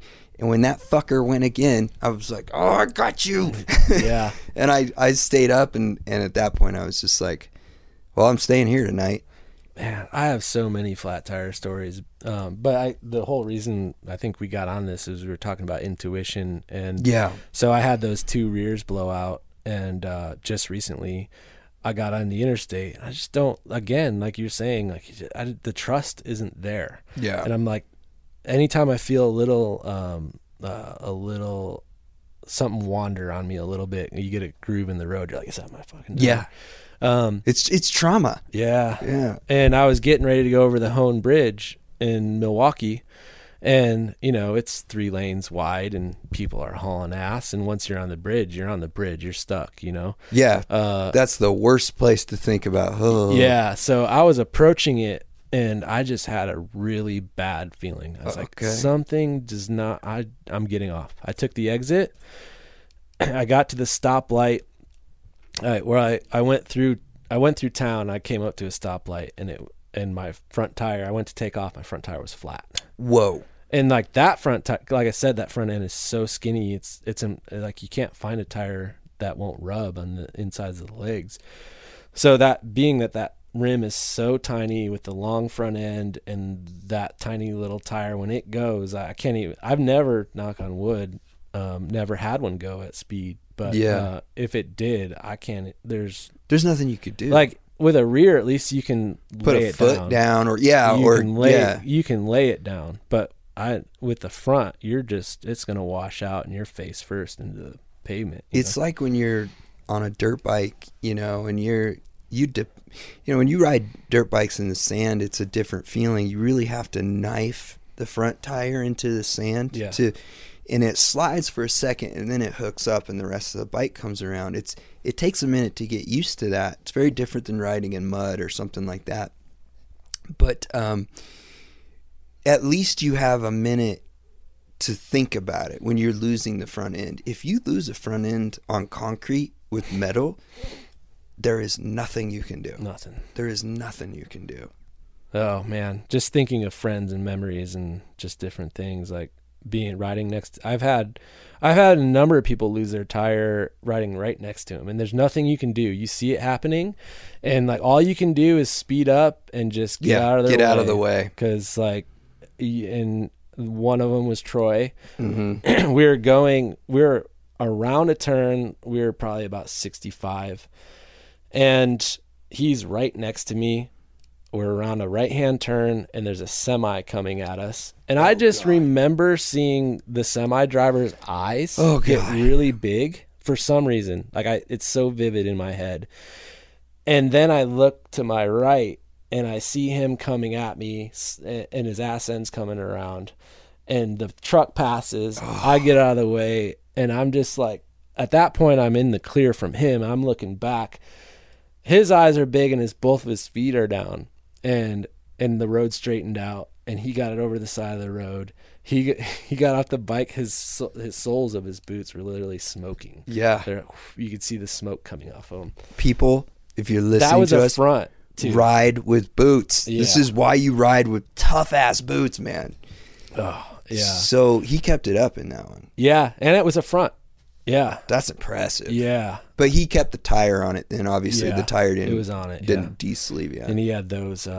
Invade? Was it? Invaders. Yeah. At the time. And then my friend Fowler. I have more miles riding next to him than anyone. I love Fowler. So he's got the best energy of Fowler. anybody I know. Oh, you did? I'm sure you got. Now's your time. Yeah, if you want to get even I love with the Fowler. dude. I always love the dude, but goddamn, but I've never seen somebody crash so hard so many times and just pop up like nothing ever happened. We were leaving LA.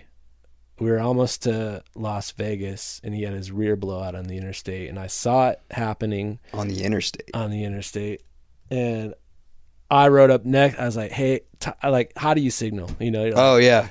You're pointing down, you're like trying to say kill it or get, and like he's like, wait, what? Looking down, and all of a sudden the ass end just starts doing this. Such a helpless feeling. And he's off in the ditch, and out there it's like shrub and cactus and boulders. Yeah. And fuck, he finally, like, the front end kind of hit a rock, and then he high sided.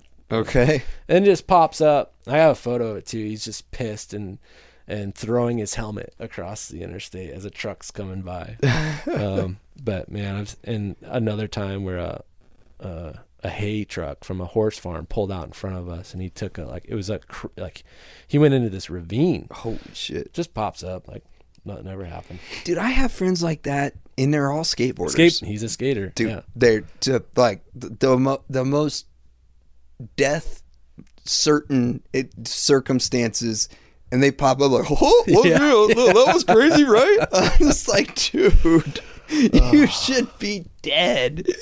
And it's always on that sport. It's like been riding that same Evo Sportster for all those years. I've pushed him, speaking of riding to Phoenix, and you leave at night because like it's so fucking hot. Yeah. And this was a trip, my most epic trip. When we landed in LA, we landed at the Chun, and this is kind of how I made more of a personal connection with you, I think. Was this Born Free? Born Free. Okay. You had the Chun party. We had already been on a rager for probably longer than 2 weeks, because we would leave from Chicago, we would get to Denver. We had a good friend there, and we just party there for half, like 5 days or whatever. But I had to do a job up in Washington, so I split. I rode by myself up through Utah, through Idaho, up into Portland. And that's a long solo trip. Yeah, and it was amazing. I was doing 1,000-mile days. Yeah, and just to get there. What were you on? I was on my Dyna at that time. Yeah, but I rember that. But you pulled in at the same time with everyone else, so you must have. Yeah, so that's you what must I'm have saying. done the job and come down. And had such an amazing time up there. Met some amazing people. Came down the 395, which blew my mind. The best highway. Met the dudes were literally rolling into Lake Tahoe as I was rolling into Lake Tahoe. Bro, it couldn't have epic. And I made a stop along the way, like in Reno somewhere. Epic. See a friend. And rolled in right at the same time, and then continued the journey to LA, and we rolled right into the shop party. Yeah. And you got there early. I remember you guys, I forget who called and said, hey, we're coming in. Can we use the shop? I'm like, yeah, perfect. Cause like you're here early and just bring them on in. And after all of like, that was just a rager the whole way across the U.S. Dude, like, there was like we partied 20 so of hard. you. Yeah. That's the thing. When we would leave Chicago, that era of time, there was a lot. And that trip, I specifically remember riding. There was 18 of us. We rode in a tight pack all the way from Chicago to Denver. In a tight pack, never once did anyone have an issue. That's amazing. Choppers. That's how dialed we had gotten over the years. I miss those trips. And then I split off, did that, and met him back up, landed at the Chun, and partied our asses off. That was such a fun night. On the dirty ass couches on the floor. With the dogs. We were sprawled out all over the Chun the next morning. Awesome. And I think, and that's when like you came out and you're like, damn, you got, like it was a connection. You know, like we could feel that real connection. That's right, man. That was actually the first time I think I ever actually met you. Yeah. And then that trip, like that's what split the whole group up because we had so much fun in LA.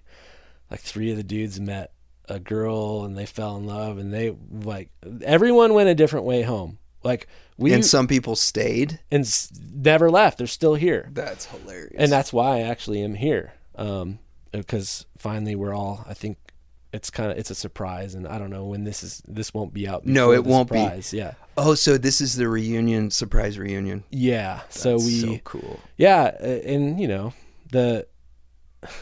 when it started, it was all about building motorcycles and having a place to do it. And then the bar was established, built in the corner, and then it was the party spot. And then it started to change, and then it was like everyone lost their girlfriend on the same weekend. And then it was like, oh, let's do as much crazy shit and things and chase things all over this continent. And it just got too intense and people started to, I think, just rub each other, and like we all love each other, but they're like coming back to LA because now most of them are here.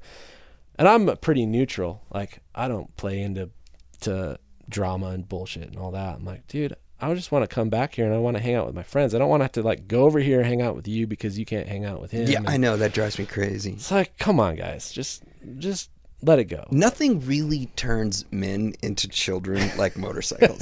and that's what makes them so fucking fun and so frustrating at the same time is grown-ass men become children again. Because let's face it, it's like us riding around on our bicycles again when we were, in grade school and you're just exploring the neighborhood, except now it's the whole fucking country. Yeah.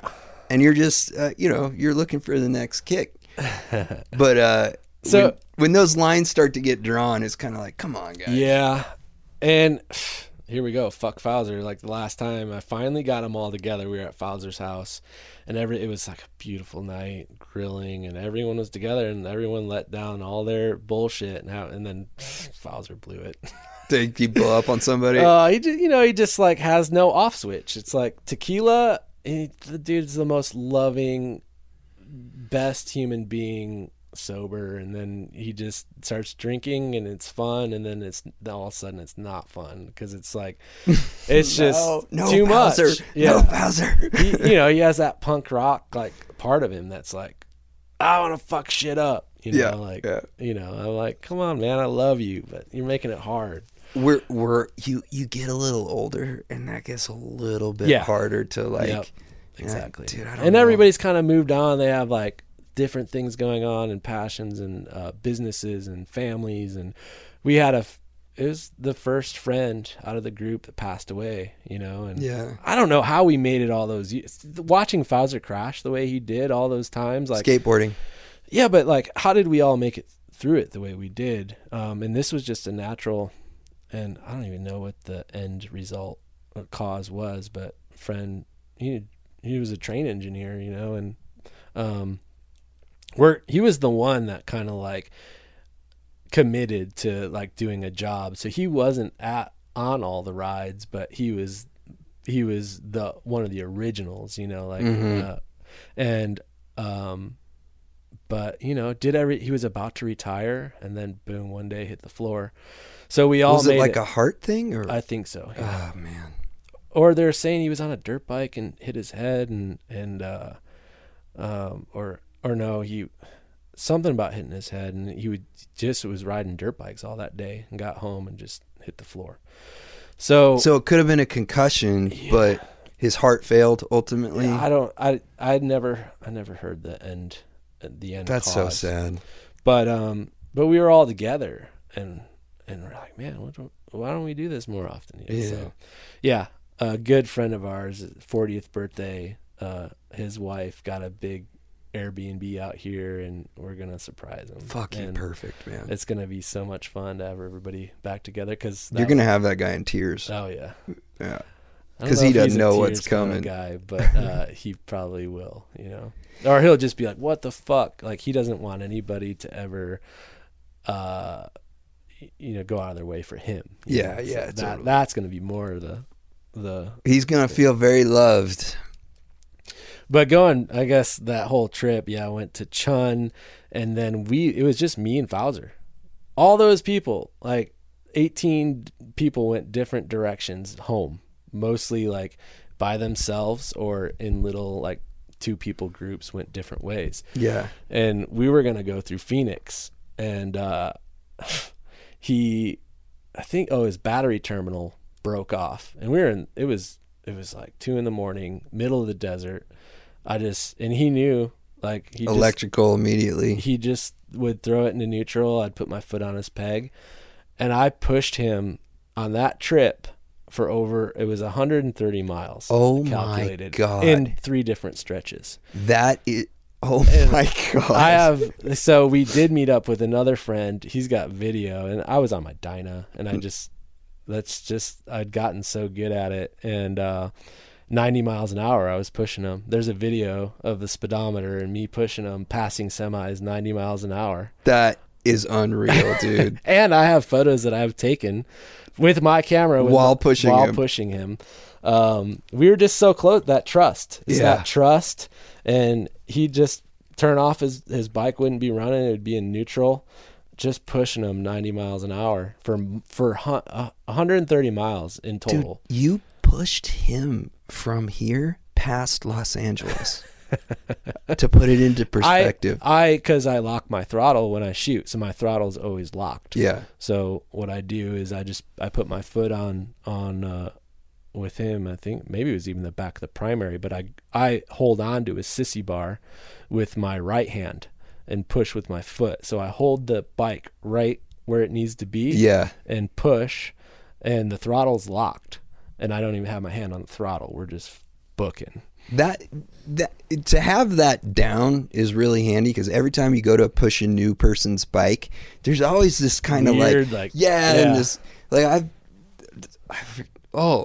even when you're doing it with, like, I've had to do it with a car. You know, when somebody's mag starts going and you can't kick it, and you've got to be like it was a couple months ago, but Max was out here and we were shooting the knucklehead, this 36 that he built, and the mag was going out on it, and I'd have to drag him with the truck, you know, but he's hanging onto the passenger window, and I'm like, it's like you feel like he's gonna get sucked into the truck. I'm like, this is more awkward than doing it on a motorcycle, because at least you can see what's going on over there, and it can be such an awkward feeling. Well, speaking of mags and pushing, like, that's that whole scene in 21 Days. Like, that was a magical scene. I hadn't been to the Salt Flats at that point. So when we got there, it was flooded. Yeah. But there was that patch out there that you could see that wasn't. And we're like, if we could just get out there, we could open up our bikes and just see, you know, you just want to do that. You're at the Salt Flats. You want to just open them up. So Troy goes out there and seeing how deep it was, kind of cruising around. We're like, oh, it's not really that deep. So we got out there, and Troy's mag got wet, and he was dead in the water. Yeah. Literally dead in the water. And he's kicking and kicking. I'm like, well, because even on my Ironhead for years, like, that's everyone knew I was the pusher man. Yeah. You know, like, That's my job. Yeah. On the tow truck. Yeah, and I don't want to stop. Like, what are we gonna like? If we can just get to the gas station, no one else will have to. We can get to a comfortable spot. Everyone can hang out, smoke a cigarette, get coffee, whatever. So I tried bump starting him, pushing him bump start just to get enough spark, and it wasn't happening. So it's just too wet. We pointed him towards land and going, and I was pushing him, and because his tire was forward of mine, and my front end's long, so it was both of us, like that spray of the water is coming straight into our eyes and face and it hurts. into my carburetor. Yeah. And not good. And got him to land, and my bike was running on one cylinder, and you can hear it in the movie. It's running on one cylinder, and I'm trying to push him. I can see you when you go down that last puddle, and it's fucking deep. Yeah. And you come up, and it's burning. Like, you look up, and you're like, I can't see. Yeah. I couldn't see by that point. Yeah, you were just covered. I was just pushing him into the abyss. That's gnarly. And because that salt is like so concentrated. It burnt. Dude, you don't even need to be in water for it to burn. Yeah. You just get it on your hands and you're out there. But that was a magical fucking scene, dude. That probably made that movie. Yeah. Honestly, I think. Tom Fugel's footage. Yeah. That was. Let's talk about that for a little bit. I just watched it again the other day with my friend Annabella, who we're trying to arc out a screenplay for Too Far Gone, for the book, like something like that, to try and do a little road story. Man, it would be a good movie. Really good. Yeah. Going back to watching it, I had only watched it because I didn't have a TV even back then. Yeah.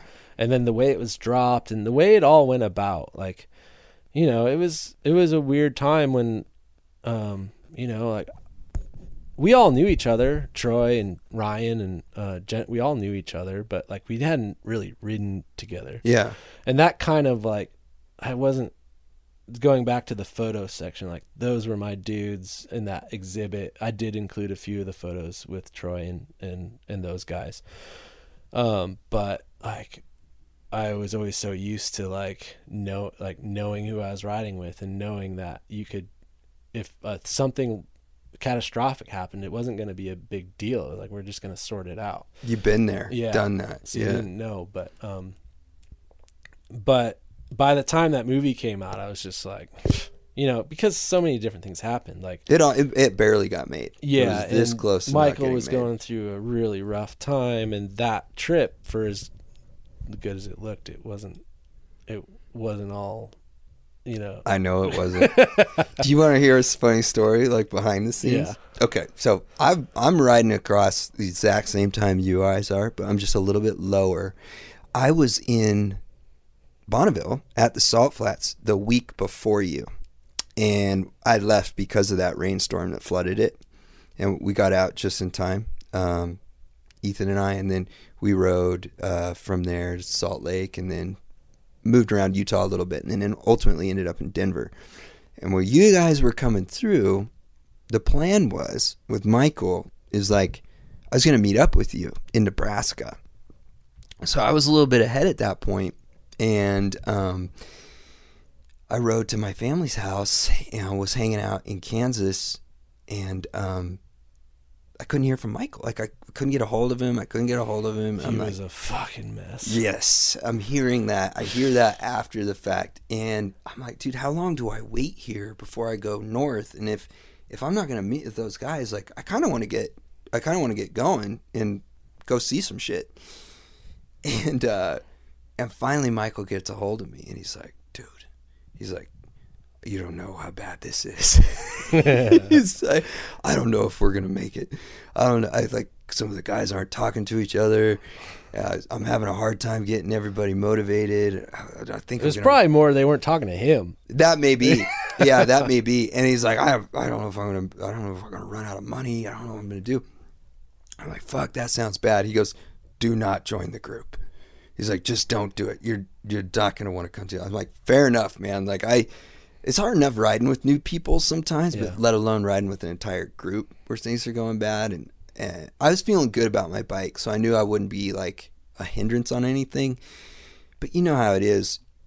If you don't know, unless somebody tells you, like, come along for the ride, you maybe don't want to. Yeah. Because you're like walking into something. Yeah. So when Michael said that, I was like, I'll see you in New York. Yeah. And so it's kind of a blessing that he yeah, it got pretty heavy, and it was mainly, well, I mean, I think he was worrying about the financial part of it, because, like, we get, you know, the deal was, like, he'd at least fill our gas tank. Yeah. You know? Yeah. Like, but people see that thing. It was on Netflix. I watched it on the plane. That's what I was getting to. Like, I didn't watch it when it came out. Yeah. And then I was on a plane, and it was, like, of course on I'm the going to back watch of the that. seat. And Yeah. I'm like, okay. I saw it at the premiere. Yeah. I think that was way after.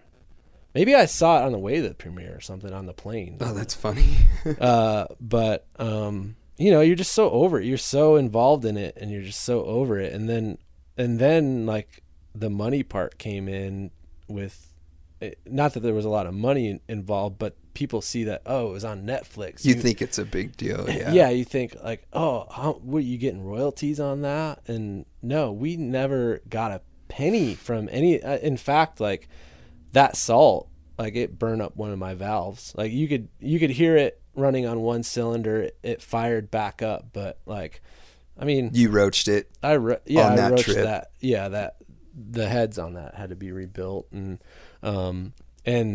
funny enough, like actually it was like 3 years later I took apart my carburetor. I fucking love S&S Super E carburetors. Me too, dude. And Me too. But this accelerator pump was hanging up. The shaft was like, and I like oiled it up, and like it worked. But then I was like, yeah, I'll just take it apart. And there was salt in there. It was caked in there. That was like, it was literally like a quarter of an inch thick of salt caked inside the accelerator pump. That's incredible, because gasoline is a hell of a solvent. And if it couldn't take care of the salt after all that time, it was caked in there. That's wild. That's a chemistry experiment. Yeah, it's crazy to think about all that salt getting into all those places, and I thought it would, you know, I was like, oh, I hosed it off, but even my front end, the biggest thing I worried about, because there's relief holes at the bottom of the Springer just to let any water out. So it doesn't rust. So it doesn't, well, where I'm or at, freeze and crack. Yeah. But forever, like this, like really bright orange rust would be coming out of that hole. Oh, I'm no. like, yeah, it's all up in there. Oh, that's not good. Yeah, that's the price you pay for riding out there. I definitely But you can't not do it. You can't. I went through that with my frame, because my frame's all raw metal. But have you heard of Penetrol? Yes. So I do the Scotch. Schaefer's. Yes. Citrol is You can't buy it here in California. I have to have my sister or someone buy it back home and ship it to me. Really? Mm-hmm.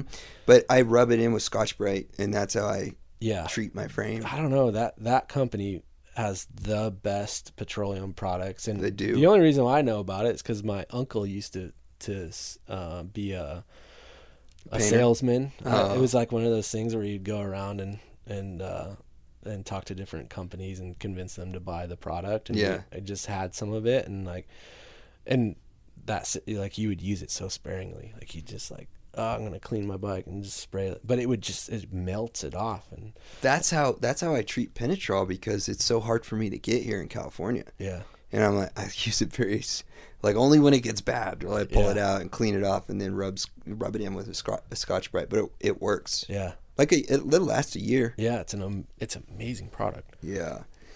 How did you feel about 21 Days when it was all said and done? It was all said and done. Now looking like the ride across was grueling for the personal aspect of it. Love those, and it made us all closer. Yeah. Even though there was times when there was a lot of frustration, but the frustration was really coming out of the Michael's end of it, and it just was. It was weird. He was going through a hard time in life, and also trying to finance this thing, which really, I mean, I think people would assume that it was a lot bigger production. It was just Michael with a camera. That's in a kind of van. what I want people to know. Yeah. When they watch that film, I want them to know what he went through and what you guys went through to make that. Because it is an illusion. If something's on Netflix and accessible and it looks like a big motion picture thing, dude, it's amazing that movies ever fucking get made. And I can tell you firsthand that I've been trying to break into that world for years and years. And the accessibility to money it just isn't there. If you're not important, it's just not there. Yeah. So you make these concessions and do it like Michael does it with a van and your friends, and you're sleeping in the most uncomfortable places, and you're barely eating, and you're on this deadline, and you do it for the love of the game. And you may make some money back if people find it compelling enough in the end, but it's probably never going to cover the cost of what you went through to make it. Yeah. Even if it's on Netflix. Yeah. That's the reality of being an underdog filmmaker. And literally, I mean, there wasn't, other than gas and like, I mean, we hardly ate. It was like shitty food if we did eat. We we're sleeping on the ground. There was not a lot of, I mean, yeah, there's production that goes into it and money that goes into putting gas in the tanks, and they had the van, they had a driver in the van. I mean, it was a couple people. A skeleton. Yeah. A skeleton crew. And if you look at the movie, watch the movie, you realize there's no real sound. No. And that was like, I think there was a issue with recording the sound, and by the time they got all done with it, it was just like, oh shit, the sound wasn't captured the way it should have been. Because that's a whole nother guy's job. Yeah. You can't do that as this little rig right here. I have an onboard camera or audio there, but I use it as a scratch track usually for another sound guy that I've got working for me. It's a whole nother department. You can't do both. Yeah. So, but what did really surprise me was the music. Yeah. That soundtrack, like it hits just right. It's so good, it's man. So good. And Rocco and like his music, and like I didn't know of Willie T. Taylor. Man, those songs are just, they're so deep, and you feel them and like what's going on. It almost honestly is too deep for what it was. Like when I watch the movie, it's kind of depressing. And it's got some darkness to it. A ride shouldn't be that. I've never known a ride to be that. With my friends, it's always we're laughing. It doesn't matter the situation. Yes. You're fucking laughing. Yes. You're bullshitting. Like it's not serious. Yeah. It's a comedy. Yeah, it is. That's my only problem with the film. And before I go to that, I will say this, that the soundtrack, I love the juxtaposition of, there's kind of like some sadness to it, and it's not just CCR the whole way, but that's the music I listen to, though. All the music I listen to has depth, and me too. It has a darkness to it, so that's why I relate to it. But that's not what a motorcycle ride should be. I do feel like it isn't a real fair exposition of what a ride is like, but on your case it kind of was, because you guys were in a dark place a little bit. Yeah, we were. So it kind of is accurate. I'll tell you, I started off the trip, we got to that god damn it, what's Middletown in is that Nevada or Utah? Oh, Middleton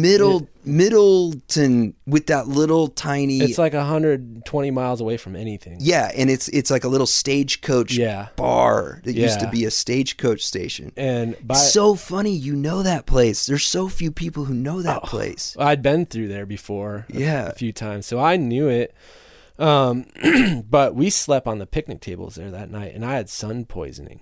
Like I didn't know it, but like I laid on top of the picnic table, and I'm like, my head just starts spinning, and there's like a mentally ill person that like is the family. He works there in the coveralls. Yes. He literally is. Yeah, that's him. Pacing back and forth all night long, and I'm on this picnic table, and I have sun poisoning, and my whole head is spinning, and all I hear is him grunting and making these crazy fucking sounds. Yeah. And there was I remember a cat swatted a bat out of the air, and there's a bat fluttering around under me. God. It was the most surreal experience of my life, and I'm sick. Yeah. Like, I'm sun sick. And you mean like heat stroke or what?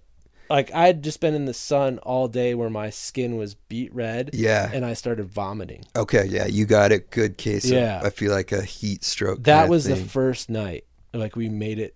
I feel like it was the first. It was, I mean, obviously it was early in the trip because that's a rough start, dude. And I wake up in the middle of the night and I'm just puking all over the place. And they also had the burger challenge or something that Gentry did. Like, so that's where that happened? Yeah. Dude. Yeah. And everything just set up that those are the things that, you know, aren't in the movie and are, but damn, it was gnarly. It was dark and weird. And that dude, the noises that were coming out of his body and pacing, he was raking the sand. Yeah. That he was raking the parking lot. Yeah. At 3 a.m. Yeah. And the moon was shining bright and he's So the story I got from the owners, which that place is run by a group of women. I don't know if you, but I think the youngest girl's name is Rose, and then she has like a cousin and her mom, and the three of them I think have taken the business over. I believe that guy was someone with a mental disability, like a disabled guy that maybe someone abandoned out there, and they took him under their sleeves and kind of like let him live there, give him work, and he does. Because he is doing some sort of work. He's doing the around. garbage and like he's always kind of maintaining the property and just moving around. And they told me that story about him, and I was like, that's actually really sweet. Yeah. Like, that's incredible, because he probably would have died. That's the feeling I got from it. Yeah. Because those women in there, they were the ones cooking the burgers, and he's taking out the trash. And so I have a picture of him on the side of where the population is. Yes. Where it keeps getting scratched out and the population gets lower. Yeah.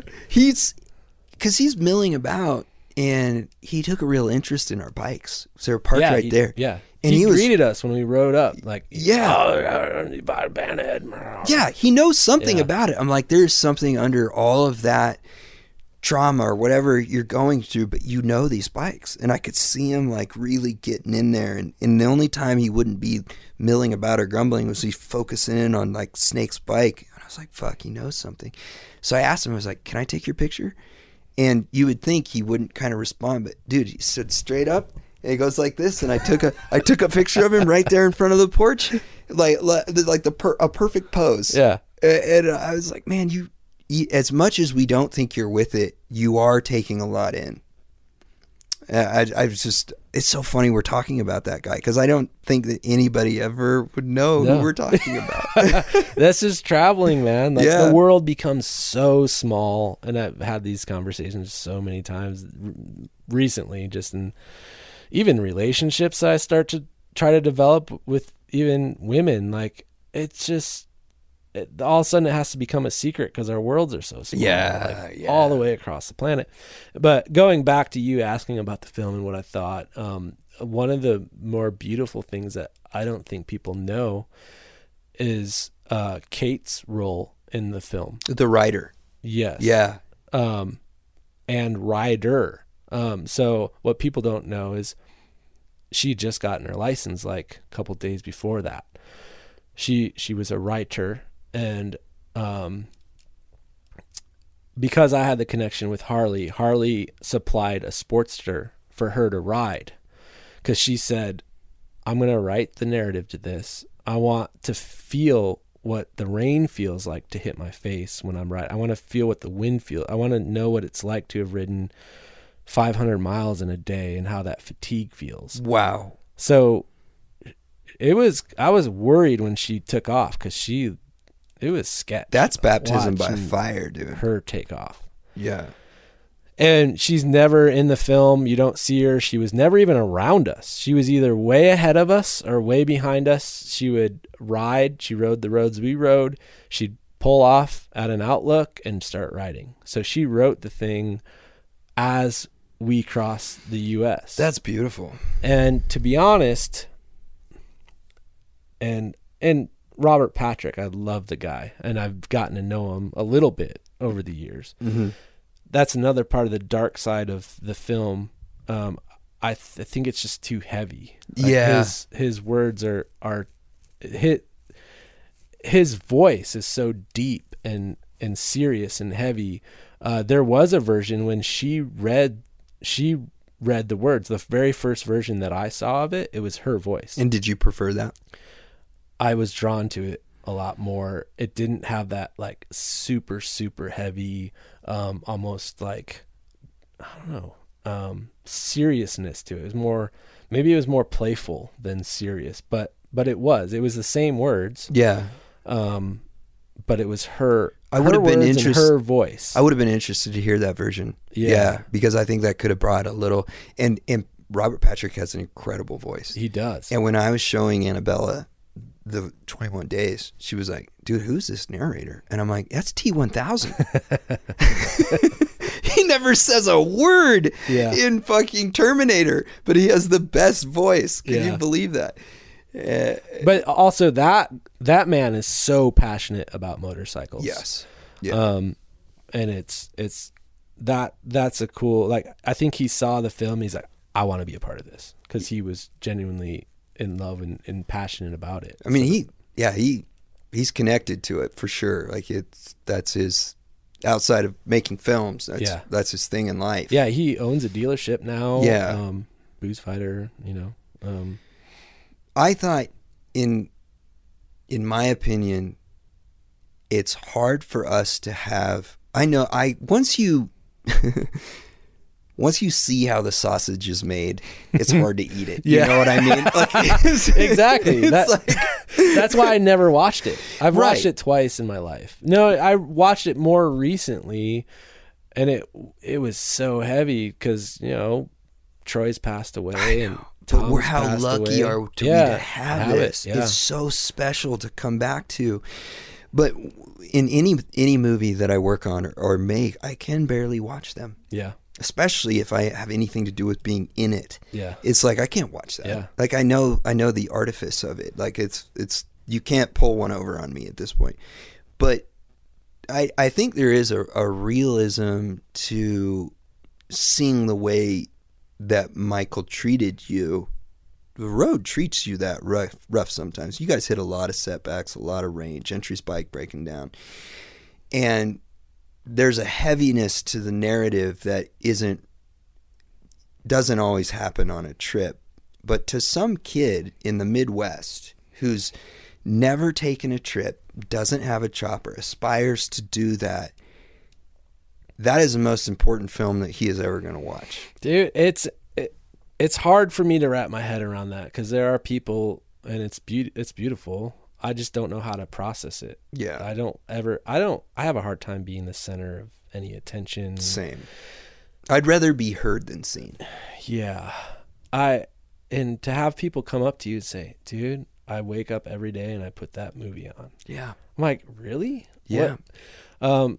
I know it's inspired so many people to either build a chopper or ride across America or just connect with friends and through motorcycles or see, or just get out of their office life. They're like, "Man, I work in an office, but I planned 3 years in advance to do this journey." Yeah. And that's cool to hear. But I still don't know how to process that energy. Like someone, because for me, it's hard. Because what do you say? You knew what it was internally and all the things that were going on, and also what a normal trip with your closest homies is. Yeah. And like they've all become really close since then to me, but that's what those rides do. It's either you're gonna hate that person for the rest of your life or you're gonna love them. They're the closest guy to you. Yeah. Sometimes both in the same trip. Yeah, for sure. But I think to keep in mind though is it really did affect a lot of people and was the first introduction some of them had to the wanderlust that we get to live every day. That got my wheels turning, because I was writing a book at the exact same time, and I was like, how do you accurately translate something so special and complex to a story with a through line that people can follow? And I think for what you guys went through, and particularly Michael, in the end, having Fox come in and buy it and going back to Tom's footage and connecting Tom through the narrative, it memorialized a couple people unintentionally in there because they were still alive. And what may have been an accident, looking back now, is it's so special to see him in that footage. It will live forever. Yeah. And that's not nothing, man. Yeah. That's important. And talking about Tom's life, like, he had his heyday early on, but there was a whole dark era of him. Like, he just disappeared into his life. Like, he was really respected early on, and then as time went on, the styles changed and he stayed true to what he was. And that scene dissolved in the meantime. Yeah. Yeah. It's not that he left. Everything else left him. Yeah. And then it really, I think it was Jeff Wright, because Jeff Wright had the bars in Des Moines, and the El Forsteros were going in there, and he was always around El Forsteros, and then got close with Tom, and Tom would share his photos with Jeff, and Jeff would post them on his blog. So then people were like, whoa, and that was the early days of the blog and talking about those photos. And then people were like, started, oh, Tom Fugel, and Jeff was making sure that like his legacy was bringing back to the forefront. And people then started to catch on to that. And he had a renaissance. Yes. Of Tom Fugel. Yes. And the respect that followed, just a lot of it from Japan and Sweden, and like all of a sudden he had this love coming down on him, and it was just like that childish kind of energy of excitement, and the man was in his 70s. It was global. Yeah. And then he was flying over to Sweden, and they'd give him a bike to ride. I'm gonna cry. That makes me just, oh God. If you can imagine sticking to something your whole life thinking that you were one of the last ones. And then it comes back around, and people, and then like going back to saying like, I didn't know Tom Fugel inspired me to build my bike the way I did, but he did unknowingly. And now I look at some of the things, I'm like, oh, well, yeah, it all makes sense. Like, because I was looking at the David Mann paintings. Well, that's Tom Fugel. They were right best there. Friends. Yeah. That's Tom Fugel in that painting. Yeah. Yeah, it is a beautiful thing to think about, and to see Tom and his environment all those years later, and he's still the same person, even though, clubber, 1%er, but man, like artist and passionate. But yeah, don't get on his bad side either. I seen him punch out in Brooklyn, punched out a young kid just getting lippy. Some drunk kid, and as he's eating a piece of chicken, just popped him right in the fucking mouth. No shit. And his brother came running up. Who punched my brother? Yeah. This old man. Yeah. Oh, that's amazing. Dude, you know what's so incredible about that is, like, there was a period of time where you had to help him kick his bike over, and he's still punching people out. Yeah. Well, you know what? You're probably talking about Brooklyn. He was trying to get his bike started, and it was giving him hell, and he had something going on with his foot. He had an injury or something. And his way of dealing with that was he had a family friend that was a veterinarian. Go to the vet. The veterinarian was fixing him up, giving him the drugs to take care of his foot. I love this. If that's if I'm saying that right. I'm pretty sure I am. That sounds like you are. Yes. And so he was dealing with a foot problem that was like chronic, it like wasn't going away. And that bike, he was having a little bit of trouble starting it, and then it just was, yeah. So I think in Brooklyn, it was in Brooklyn. Yeah, I remember. Yeah. Yeah.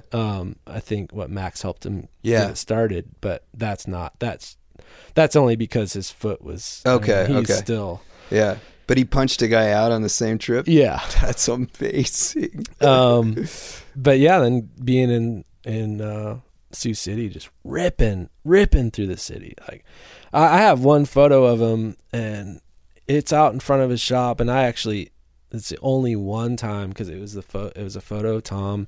He's sitting on his bike that what do you call it? It was the purple. It was the purple Evo. The Evo, yeah. Yeah. Mm-hmm. Sitting on it. It's in the middle of the street. He's on the hill crest. But in that neighborhood, there's power lines and trees and bullshit everywhere. And like, I had like 2 seconds to get a shot of him because he's like ready to rip out of there. Like, bike started. I snapped the photo, and I did set up strobes on it. I think I know the shot you're talking about. Yeah. You're kind of lower in that there's like the he's on what is like a small hill, and there's just nothing behind him, but the power lines are going on each side. There are no power, because I edited it. I had a shot of a sunset. Okay, maybe This is the only time I've ever done this, because I just didn't like the background of that shot. And so you cleaned it up? There was that horizon line of the street, because it was on the hill. And it was like the sky was like purple, so it kind of matched and I just had to clean that photo up. But I remember, like, he was not going to wait around for any bullshit or like me to take a photo of him. Right. Like, I just wanted one great photo of him, you know, like set up. And Jenny hopped on the back of the bike. He popped it into gear. I was like, oh shit. Like, I threw the stands and shit, like the strobe off to the side, hopped on my bike and started and ripped out of there. And then we're just chasing him through Sioux City, and end up at his strip club, like, oh my god. Yeah, like it's his. But talking about the clubhouse, like, he was showing us photos of the original, like I guess you could say it was the clubhouse that had his heart. It was this. Oh, was it the bank? The bank building. It was like 3 stories tall. There's photos of him like hanging off the side of it. He literally he fell 3 stories working on that building, and then just hit the ground and popped up. Jesus. Like a fucking cat, 9 lives. When you look at a young Tom Fugel, he's like, he was kind of a handsome dude, and like skinny and lean. Like, he would be a very popular, I hate to say this term, but like 60s Tom was like a killer hipster today. Don't say that. No, I don't mean it in like a bad way, but that's what everybody's going after. They're trying to emulate what he was back then. Yeah. And but there's no way. There's never, like, that man was through and through so honest and true to himself, and original, just 100% original. And you think about that time, like, dude, you're going against the grain of everything. What else do you look at? You have magazines and newspaper, like, so, and like, we're so spoiled. Oh yeah, to have everything thrown at us like endless. It is too much. It's too. It homogenizes everything, and I wouldn't get off on that, but I grew up in the Midwest, pre-internet, pre any kind of like introduction to culture. Well, I was bummed that I had to take a computer class just to do photography. Because like digital came in. I had never touched a computer before that. Dude, the reason I quit my photo degree, I changed. Like, I started in photo, and then they made a transfer where they basically switched to digital in my program, and everyone would lose a semester. And I was like, fuck that. And then I got to be on a computer. And so I ended up getting a bunch of gear from the photo lab that they were going to get rid of. And then I ended up taking painting and these other like hands-on tangible things. And to this day, I didn't finish with a degree in photography. It's something called visual concepts, which was like a hodgepodge of fucking everything that I ended up doing. But I didn't want to be in front of a computer. Yeah. And that's all we do now. And even, you know, in the days of then when Instagram came in, I was, and I'm always a purist in the way of like Instagram was supposed to be a photo taken with your phone and posted immediately. Yeah. That's the way I always used it. And then photographers started posting their actual photos to Instagram. Yeah. Like you couldn't do that before. Like you literally had to do take it on it your in phone. the app and post it right then and there. Yeah. And then it kind of started to change, and I was like, fuck that. It's supposed to be in the moment. That was the death of the blog. It was. Mm-hmm. Yeah. But there's a whole year that I lost because I was more concerned about taking the photo with my phone to post it as a chronicle of my life, because people were really tuned into it, because people would You're reach on out. the road. You're living. Yeah. Like you were a vision in for me even before I cut my ties. It's funny we switched places, because now you're the corporate.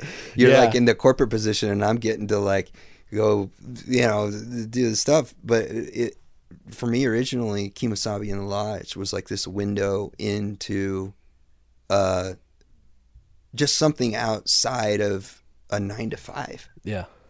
And that was inspiring. And I had so many people reach out that they were, man, I love my life. I won't change it. And I work in an office every day. I have a family, but man, like you're able to take me out of that for just a moment. Yeah. If I'm sitting at the desk, I tune in for a second, and it gives me that freedom, even though I know that I can't have that freedom.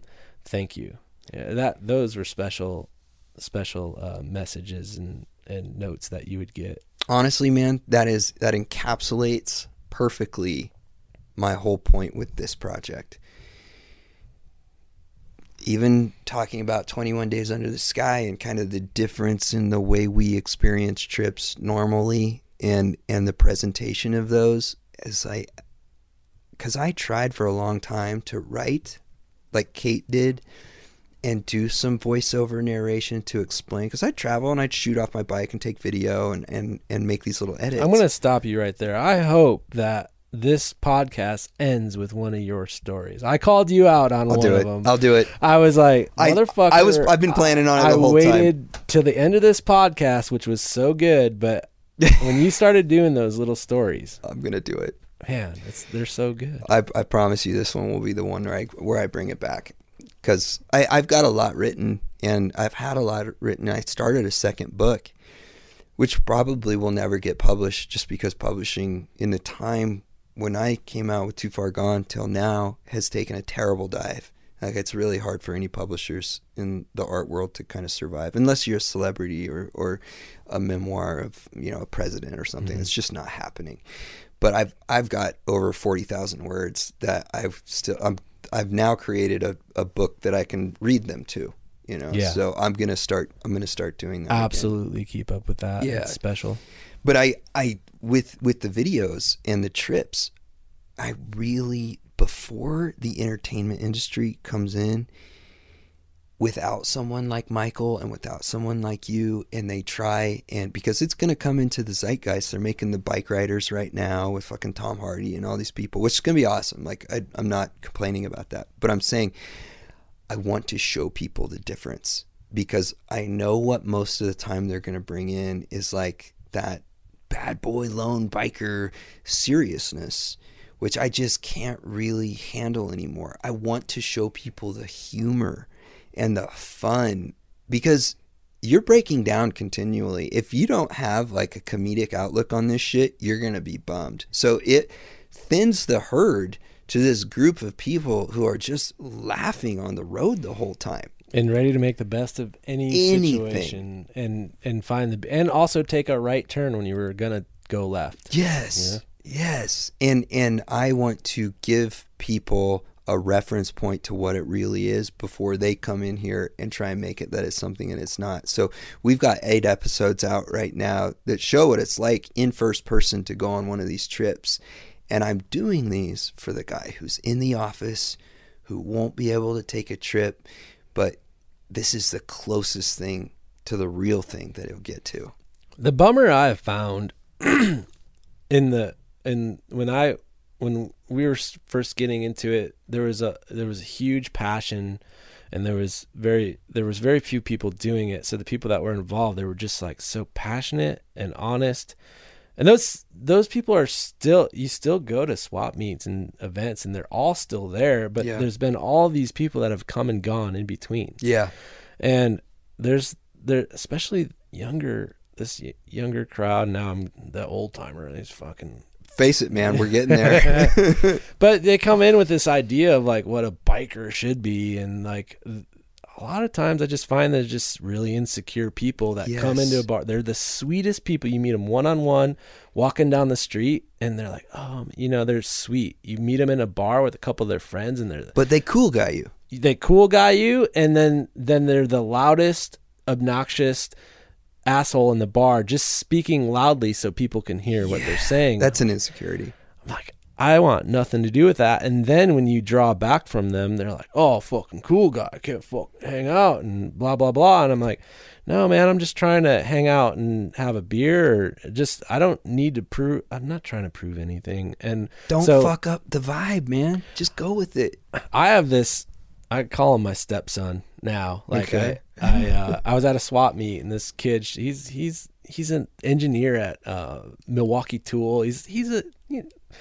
You'd probably hear this, but he's a nerdy little kid, like, sure, yeah. But goddamn, he's so in tune, I guess, with himself. He's kind. He's doesn't drink at all. Like he's just like into what he's into, and he's himself, and doesn't need to be a tough guy or anything. So not the stereotype. Exactly. Yeah. So he showed up at the swap meet, and I was selling this shitty gas tank. It was a Sportster tank, and a friend of mine had already said, hey, I want that tank. I'll come back around. And then this kid showed up. He's like, oh man, this tank, I really like this tank. Like I just got this pan shovel, and I'd like to have this tank on it. And after talking to him for a minute, I was like, you know what? I'll sell it to you for really cheap, and sold it to him. And the next week he shows up on this bike. It was a pile. It was like a pan shovel. It was this like really gnarly frame. It was a wishbone frame, but gnarly. The neck was all cut up really weird, and that tank was on. He's like, I got it running for the first time. He was so excited. Man, that's awesome. And I was like, hell yeah, and I could feel his energy. He was so excited that he had gotten it running, but he had no lights on the bike, and it had gotten dark, and he just takes off. And I'm like, whoa. Like, hey, what the fuck are you doing? Like, he's like, oh, well, there's street lights, I can see. I'm like, yeah, but they can't see you. No one can see you. And I had to scold him, and then he takes off, and I just laughed because I was doing that same shit. Like, I had ridden all the way from Chicago back to Rockford with no headlight.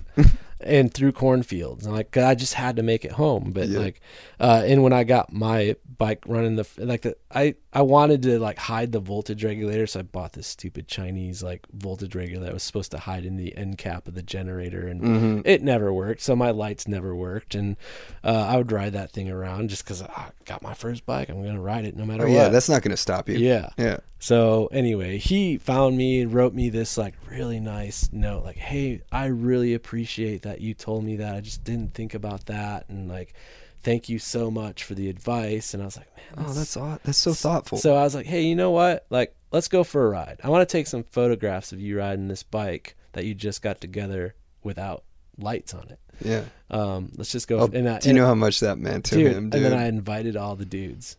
And I was like, hey, man, we're going for a ride. I'm going to put you in the back. Just stay in the back for a little while. And then when we get to a spot, I'll have you come up, and I'll take some photos of you. And like, it blew his mind. Like, he just, oh like, my God. So now it's like, because of, he's not a tough guy. He's not proven to be anything other than what he is. Like, he's become like one of my really, really good friends. And, watch out for him because he's young. And like, I was like, dude, and he got hit on that bike really bad. Oh no. I'd see him all over town, riding all over town. And there's one spot in Milwaukee that everyone gets hit. It's like you're coming out under the bridge, the overpass. There's the the market. It's almost like the Seattle public market, the Milwaukee public market. And I don't know what it is, but you come out under that bridge and people they make a left on you and turn in front of you. Always the left. Got him. And, he was like, I got in this really bad wreck. And I'm like, you look fucking fine. You must not have been too bad, but I saw his bike. I'd never seen a frame pretzeled so bad. And I was like, look, man, being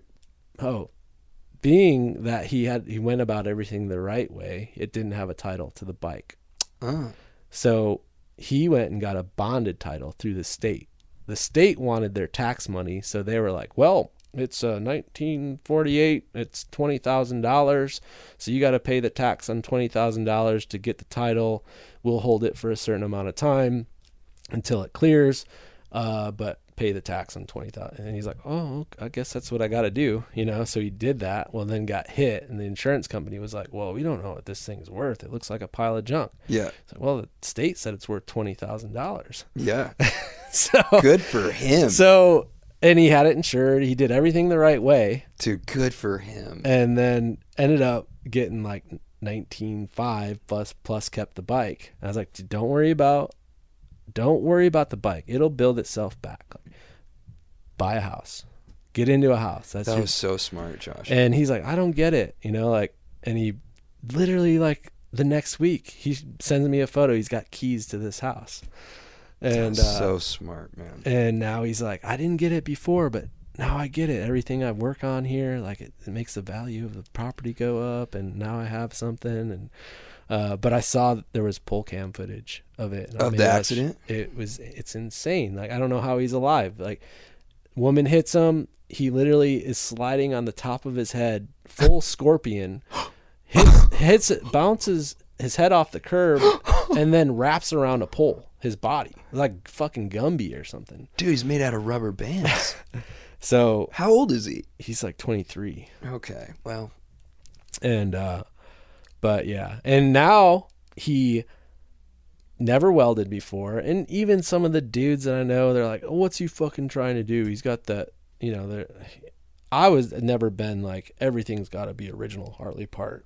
It's a chopper. Yeah, it's a fucking chopper. Chop it up, make it your own. And so he bought this frame that was like a original shovel head cradle, but everything around it looked like a farm job almost, but that's what he started with, and he started making it his own. And his goal was to take it to the congregation show. And it was coming up on time. I'm like, dude, and he painted it himself. He did every bit of work by himself other than build the motor and the trans. Got it done, took it to the show, and he just sent a video of me. He was trying to get it running, and it was midnight before he was supposed to leave. I'm like, dude, you're just gonna push it into the he's like, I gotta have it running. He let go of that, but anyway, just sent me a video of him riding it the other day. Bless his heart, man. What's his name? Patrick. Yeah, I'm gonna look him up. Great kid. But built this bike, welded, painted it, did all the work himself. And dude, your advice about getting the house though is going to set him so far ahead in life. Yeah. And now, I don't know what's going to happen with because that was just the insurance money for the bike. To see that video footage, she was at fault. Yeah. I'm like, all right, now your next move is to buy a duplex and collect the rent on that. Yep. And then just listen to Uncle Josh, kid. Yeah, I need to take my own advice. Just listen to Uncle Josh. Just do what I say, not what I do, okay, buddy? Just listen to me, but don't watch me. You're gonna be okay. You would have met me 5 years earlier. I'd have been a mess. Do you think that guys in the 60s, talking about the tough guy biker, do you think that was a real thing back then too? I know they were tougher than we are now, and I know the club things were based on doing some undesirable shit. Well, I honestly think it started out of just what we've always been doing. It's just friendship, getting guys together to ride. Yeah. Well, then you got people coming back from the war who have seen some shit, and they got really nothing left to lose mentally. Yeah. And then drugs, the drug culture comes in, and then it just turns into something way deeper. So in the beginning, it probably wasn't a tough guy. And I hear this account from some of my club friends who are still alive that saw it originally. And there was a turning point. Yeah. Like you're saying. Yeah, I think it's mostly the drugs. And that's what I talked about within our friend group. Like, we had some old timers come in. They're like, dude, there's a lot of cocaine going on around here. You guys better be careful of that. And we're like, no, we're all just having a good time, man. And then it gets to be more and more, and then all of a sudden, like, people are going different directions, you know, and, you know, it is, I've been blessed to be able to kind of dip my toe in things, and it never really grabbed a hold of me. Yeah. You don't maybe have an addictive personality necessarily. I think I do. It's some other things that I maybe I'm addicted to more. Yeah, I get it. But for me, it's always been like, I don't want to. I have things that I want to accomplish every day, and if like I can't accomplish those things on account of these other things, then that's, I've been there. I've definitely. What I learned was, I did drink a lot of whiskey, and I did a lot of, I had a lot of things running through my body in a certain period of my life, but everywhere I went was a new place. It was new people. It was a good time. I've always said drugs and alcohol are only for the good times. And that's the way I've always used them. Oh, that's a good point. Yeah. And the way I was living my life, everywhere I went was fresh and new. It was new people. It was a party. It was a good time. When I slowed down and bought that place in Milwaukee, I started hanging out at the bars, and I was like at bar close every night. But I learned really quickly it's the same fucking miserable people sitting in the same bar stool talking the same shit. It's a trap. And it just immediately, I just like slowed down. I literally stopped drinking. I never said that consciously. I never completely stopped drinking alcohol, but it's like, wow, these people are not accomplishing anything. At least when I was doing it, I was having beautiful experiences with magical places with beautiful people, and it just didn't seem ugly or detrimental to my life. But then when I sat in one spot and it was the same thing over and over again, I'm like, I don't have time for that. That observation is a very, you have a self-awareness that I think some people don't have until it's too late. But most people don't know that. Most people in America, especially, it's like they have their rhythm. They have a job that they go to every single day. And also riding a motorcycle, the only way I knew riding a motorcycle was like, okay, I'm going to put my tools down at sunset and ride into the sunset, or I'm just on this journey on my motorcycle. I'm exploring. Never did I have a job that I had to go to every day. And when I got that. Because you were aware of the traps of that, though. Exactly. So yeah, the only riding that people were doing when I took the job, like they would ride to work every single day. It's rain or shine, snow, riding in the snow, you know, it's like 5 below zero and they're riding. But that's all they got. Yeah. But I never knew a motorcycle that way. Yeah. Like, a motorcycle is for freedom, not a trap. Yeah. So, you know, I'm never trying to prove anything. I got nothing to prove. And sometimes it just feels like these dudes are like doing it as something to, like, why? It's competitive. Yeah. Yeah. Like, totally. I rode my bike to work today. It's sitting out front so everybody could see it. Yeah. Like, I'm just not like that. Totally. Like, I've ridden through it all, but it was on a journey, and it was like through rain and snow and fucking cold, and because you were trying to get somewhere. Yeah, or experience something new and fresh. Yeah. I mean, I did have an FXR-T a long time ago. It's funny because my dad always was into FXR-Ts, and I was like, those things are so fucking stupid looking. Like, I didn't understand it. And all I had was my chopper, and I'd just ride it everywhere. I was because I lived in in the country. And like, if I was going to go into Chicago, it's 100 miles, 2 miles round trip. And just to get anywhere to see anybody, it was like, I was like 100 miles a day, you know. That's a long, on a chopper. Like, it's out here. It'd be like out here, like just to go see someone up the road.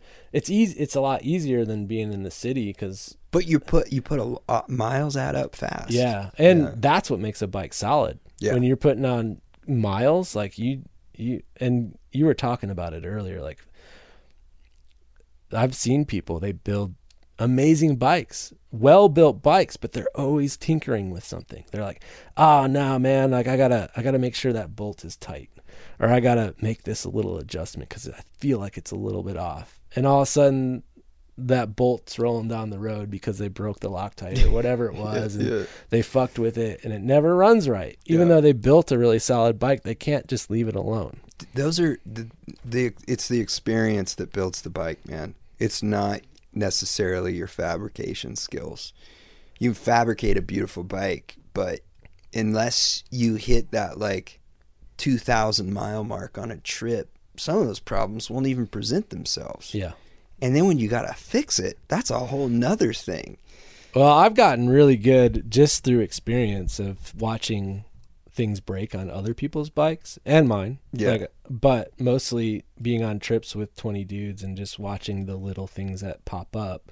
There's reoccurring things. It's like, oh, you're sissy. Like, I'll walk into a shop, and I don't want to be a dick or anything, but like, somebody will be making a sissy bar. I'm like, oh, it's going to break right there. Yeah, flat steel. Yeah, they're like, you're going to break it. They're like, fuck you, you know, and then they get it chromed, and then sure enough, like, it breaks right there. Yeah. And they're like, oh, I fucking asshole, I should have listened to you. But it's just like things you see from experience. Only happens when you do the miles. And then just being able to like hear something, like actually just getting Patrick's bike started for the first time. He just thought like, oh, I'm just going to kick it and it's going to start up. I'm like, dude, slow down. Like, it's just not going to be that easy. It might, but like, just don't get too excited. And it would start, and I was like, and the way it was acting, I was like, it's in your carburetor. Slow down. And he bought a brand new S&S carburetor, which, no, actually he said it came from like a return or something, or it was like an open box deal. Mm-hmm. But one of the springs for the accelerator pump or the check ball or whatever was in backwards or something. It ended up. But I was like, okay. But most people, they're like, oh, it's the time. Everyone goes to the timing. I don't understand this. Everyone is like, oh, it's the timing. The time. Like, how did the fucking timing move? Yeah. Well, if you ever had your timing set, your timing is set. Yeah. You know, and every time people like, oh, they start fucking with like adjusting the mag position, or like, it just, I don't understand that. But you learn from those things. It's like, okay, start with the simplest thing, and it's like, check your points gap, or clean your point. Like, oh, it was as easy as swiping a dollar bill across those points, and like, now it runs great. Dude, I had a fucking fiasco in my garage the other night when I was putting my XT back together, because I thought I had a catastrophic clutch blowout. I was riding back here right before I had to take a trip, and I was like, I just want to get a nice little hot lap in around the neighborhood, and I'm at the most inconvenient place, and just pop, and I'm like, fuck, and I push it through the sand all the way back to my house, and it's fucking with my mind, and I'm like, I gotta see what's under there, right? So I take it apart, and I find that only thing that happened was the clutch hub nut backed off. And those little clutch packs are like sealed up. They're real clever design, right? And I'm like, I'm checking my time for my flight. I'm like, I think I can take this off. And like, so I take it out, unbeknownst to me, like I pull the timing gear out at the same time, right? And I'm looking at it, and I'm like, oh no, I can just slide it right back in. It's like, I see the two mark.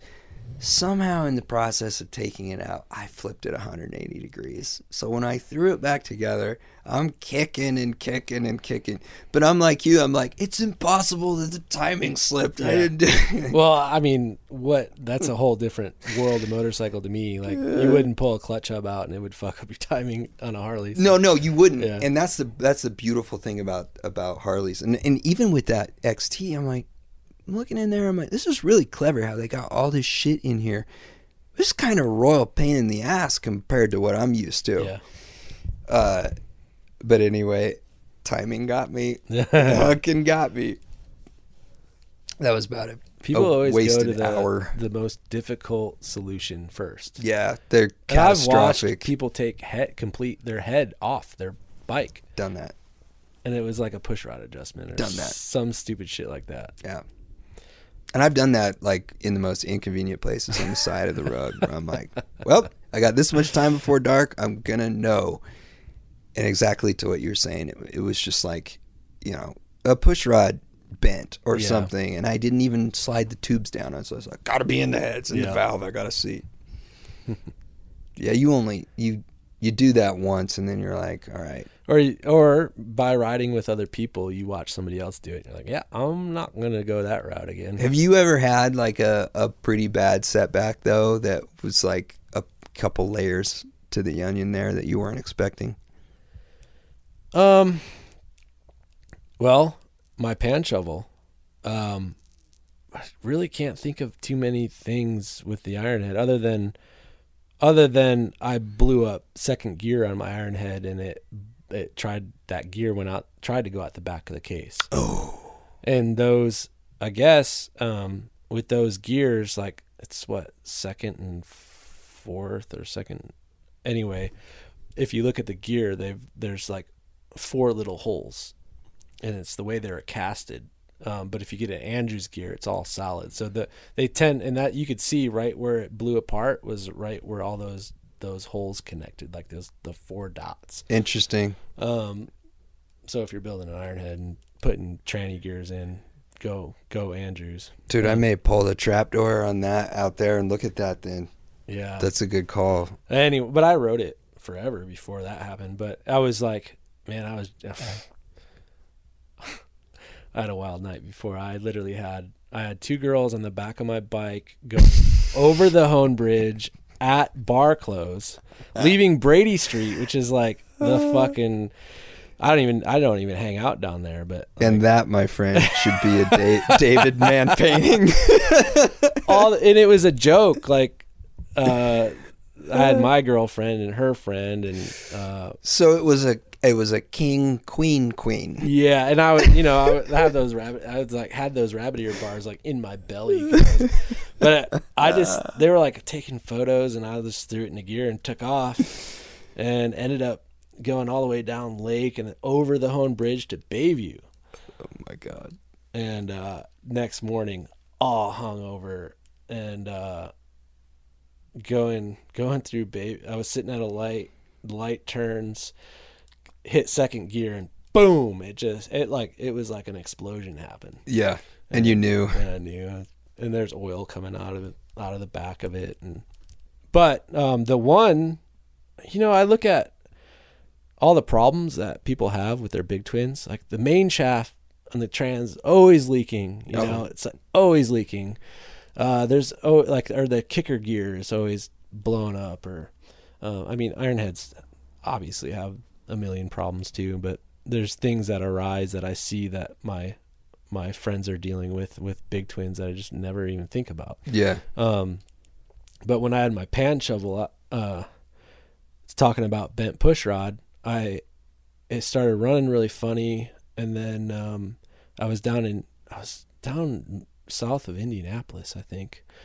Anyway, bent push rod. My push rod was bent. I was like, what the fuck's going on there? And I guess if your push rod's bent, then something hung up, like the valve hung up or whatever. So usually not a good sign. Yeah. I got it home, took the head off, and I was like looking in there, and I was like, well, everything seems to be good. I honed the valve guide, and everything seemed to be good.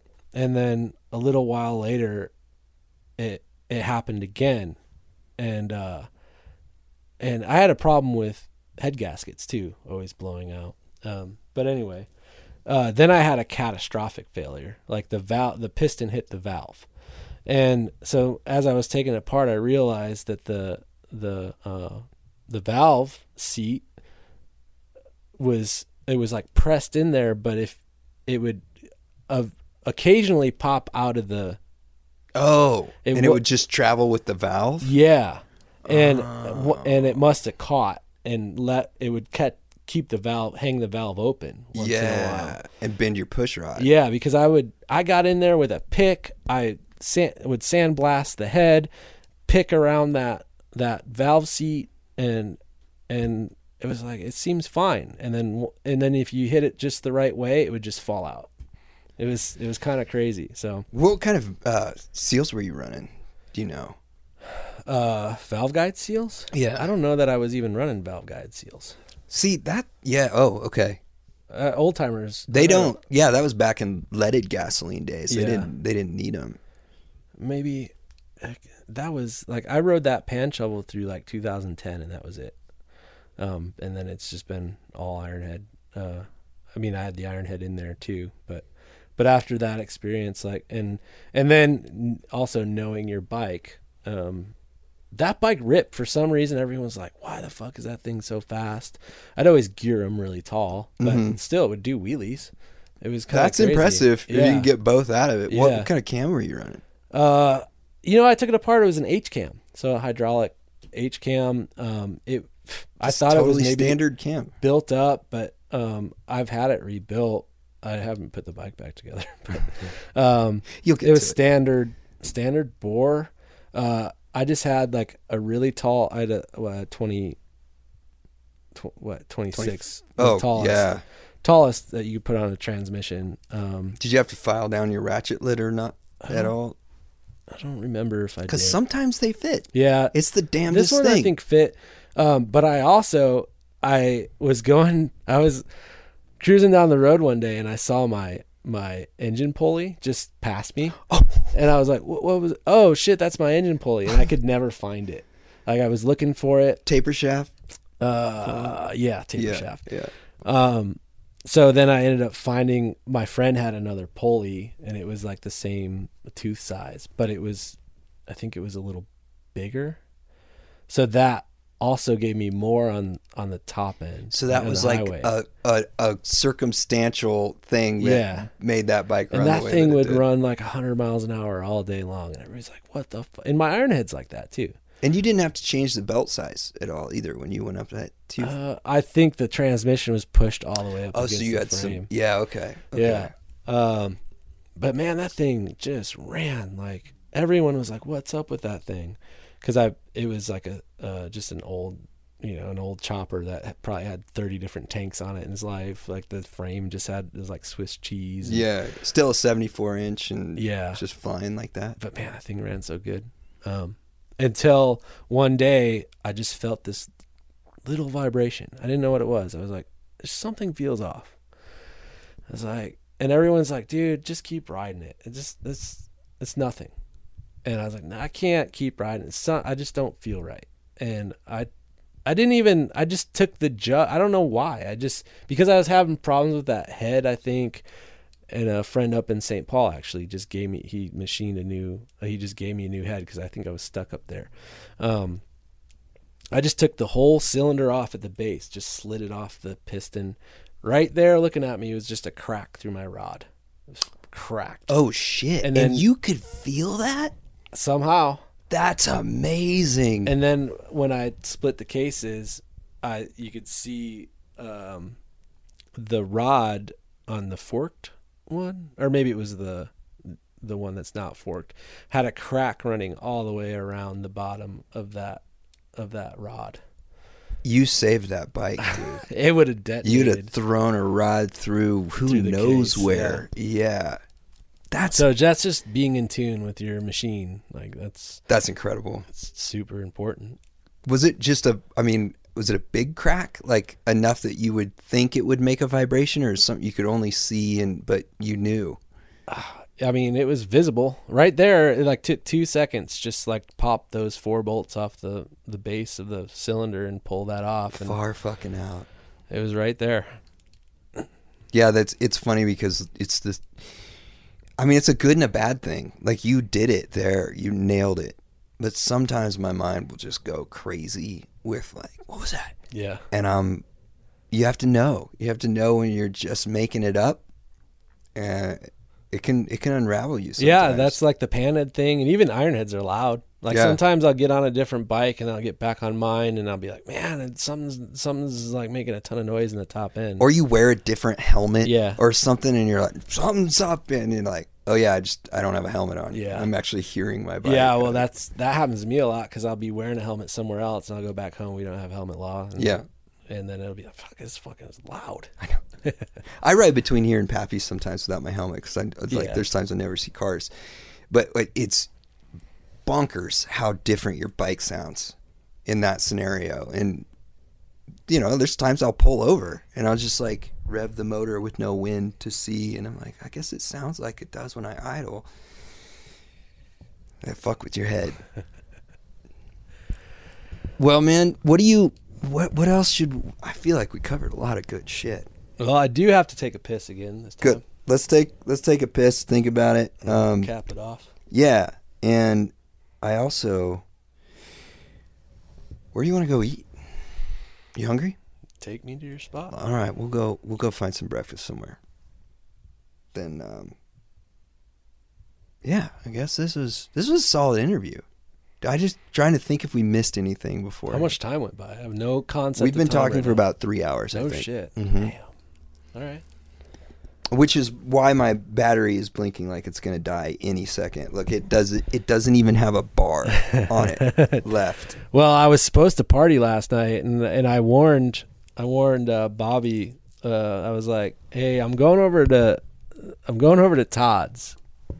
And if you know Todd, you know how that goes. Like you get in a conversation and it just feels good and you just roll, and all of a sudden like hours have gone by. So we talked about 6 hours last night, 3 hours this morning. And I missed the party, but then I got that text because it's in the desert, it's in the wash, whatever. No one has reception. So no. 5 a.m. I get the text like, "Oh yeah, I saw your text." And I'm like, thank God I didn't Can't do that. Nope. No more. You dodged a bullet, my friend. But hey, thank you, Josh. Like I've been waiting for this interview for a long time. Yeah, man. Like I said, coming into this, never nervous about these kind of things, but I have a huge respect for your podcast. And I was like, I don't want to, I don't know. It's like, well, thanks so much, man. I feel like we talked about some of the things like the movie and honestly, I haven't talked about that movie. It just never has been something I've talked about with anybody. I guess we did it in 2013. The movie came out in 2016. It's been forever ago. Yes. Almost 10 years ago. Never really talked about that. I think it needed to be spoken about because it's been so influential to people that I know, and then to others that kind of like write it off as, like you were saying, a big production. But when you know how it was made and what you guys went through, I think that story needs to be told a little bit. Yeah. Because it was a very real trip. Yeah. Yeah. But like you said, when you're too close to something, you're like, but then people see it a different way. Yeah. And it's always for them. You're making these things for them. And when I make an episode, I do it for my friends, because we're living this out right now. And I look at the example that Tom set with the pictures that he took, the videos that he took, and I'm like, somebody needs to do that now with the story being told through their voice before it's too late. Yeah.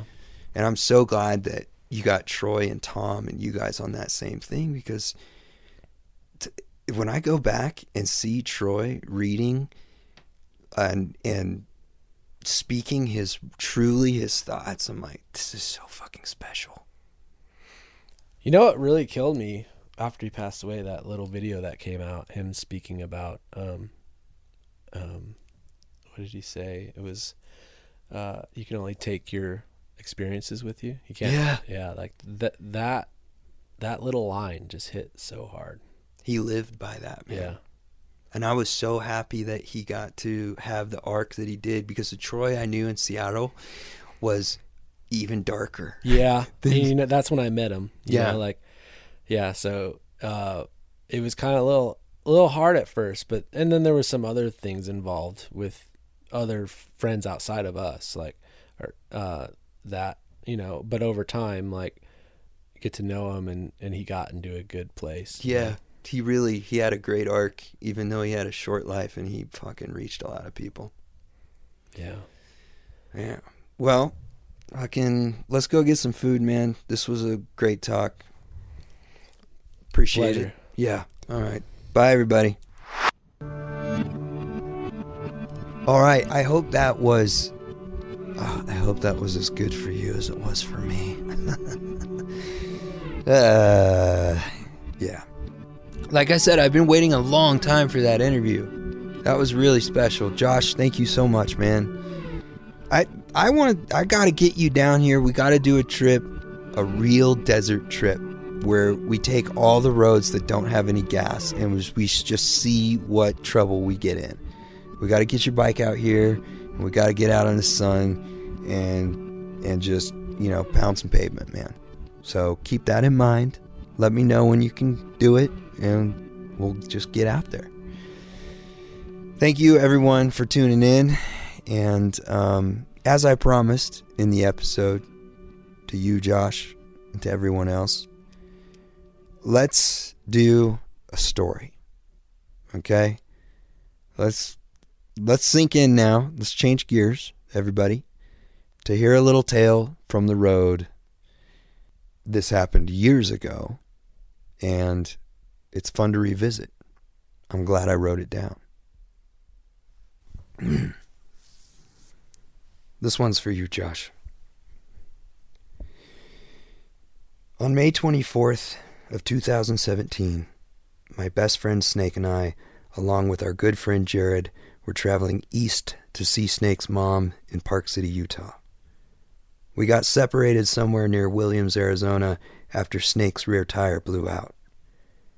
Jared and I pulled over at a gas station along Route 66 to fill up and consider our options.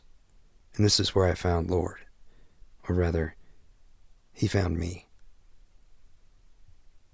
He was not small, not huge either, but I remember looking up just slightly to meet his eye line, of which any details were concealed behind dark sunglasses, and I wondered about his vision. But even though I could not see the color of his eyes, I could tell he had a patient stare, and his face expressed understanding. His hair was long and white, and his beard the same. He wore a tattered orange t-shirt that exposed the tattoos on his forearms. His movements were slow and deliberate, but there was an undercurrent of excitement in his posture. Because of its age, it's common for my bike to attract a crowd. People gather to take pictures, usually with no understanding of the machine. They simply identify it as old. But when Lord approached my bike, I could see in him a deep comprehension, not only for the machine, but also for the unexplainable government that it represents. Lord and I shared a quiet moment. I did not want to speak because the silence between us felt like his form of approval. I watched his eyes pore over every detail and decision I had made while building the motorcycle. I could tell he was pleased by it, and though he had not yet spoken, I understood that the shape of this machine was the hallmark of his life, and he knew it was the same for mine. When he finally spoke, his voice was unexpectedly quiet and kind and had a slight southern drawl. The look of a man is easy to misinterpret, but his voice is not. He very thoughtfully said, "I'm glad you left the sidecar loops." Now, the attention given to this detail indicated his understanding of the culture. You see, in the 60s, when chopping, reshaping, and molding these bikes became popular, it was common to remove the sidecar loops, originally engineered to couple a sidecar to the machine. I told him they had been cut off, but I put them back on. "I call it Hayduke," I said. "George Washington Hayduke." He smiled and introduced himself as Lord PM Christ, and he asked if I wanted to see his bike. I nodded and followed him across the parking lot. As he walked, he told me he had been doing this his entire life, and the bike he showed me proved it. Parked at the side of the lot between an RV and a merchant tent selling patches and flags was the bike Lord had been riding since 1970. It was an early cone-nose shovel, and he called it Lucille, short for loose transmission seal. It was not flashy or boastful. It was well thought out, and like Lord, showed evidence of its mileage. He told me he had worn out 5 bottom ends, 6 sets of cylinders, and 3 sets of heads. With 101 cubic inches of displacement and 5 inches of stroke, Lord had designed this machine for the road, to pull a trailer or sidecar up a mountain. He was the mechanic and machinist, though he claimed only for this bike and none other. He had originally found Lucille at a dealership in Jacksonville, Florida. And this is where the story becomes unforgettable. He told me that the bike was a gift, bought and paid for by Janis Joplin, who he worked for as a driver and escort at the time. Her name, he said, was still on the original paperwork. They were close friends. So close, in fact, the evidence of this can be heard in the song Mercedes-Benz. Lord told me that they were in the studio in New York working on the Pearl album after Janis had bought him the bike. Her and Bobby Newirth were tossing around some lyrics while Lord was in the corner rolling a joint. Janis looked over at Lord and started singing. "Oh Lord, won't you buy me a Mercedes-Benz?" Now, the gravity of this trivia took a moment to sink in, because I had just been T-boned by the best folklore I'd ever heard, and this was Lord. And coincidentally, this Harley-Davidson shovelhead was the inside joke between them that inspired the song. I rarely find myself at a loss for words, but even more rarely do I hear a story like this one. I felt the onset of 1,000 questions, but didn't know where to start. It was at this point that Jared, who had not heard Lord's story, was becoming irrationally anxious to find Snake before his shitty clutch bearing finally blew out, which is a very common problem with the Evo Sportster. I was frustrated with the circumstances tearing me away from this character, and I did not want to leave without hearing more of this story. But we had to say goodbye. And when I asked, "How could I reach you again?" Lord said, "I'll just see you down the road." I told him I understood. I asked to take his picture with Lucille, and he stood beside his bike proudly. Lord smiled when I kicked my bike. We shook hands, and Jared and I rode off to find Snake. This was my only encounter with Lord and Lucille. But in our short crossing, he had given me one of the best road stories I had ever heard. And though I did not know it at the time, the purpose for this book.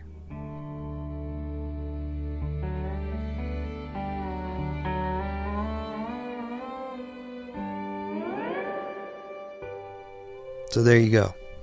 I don't know if I'll ever get another book deal, but there's the intro to the next one I wanted to write. And just a little hint, I'm trying to honor our arrangement of seeing each other down the road. Believe it or not, a few of you have bumped into him and offered to connect me. Thank you, but I'll find him. And when I do, we'll have a lot to catch up on. So, everybody out there, travel safe. And I'll see you down the road.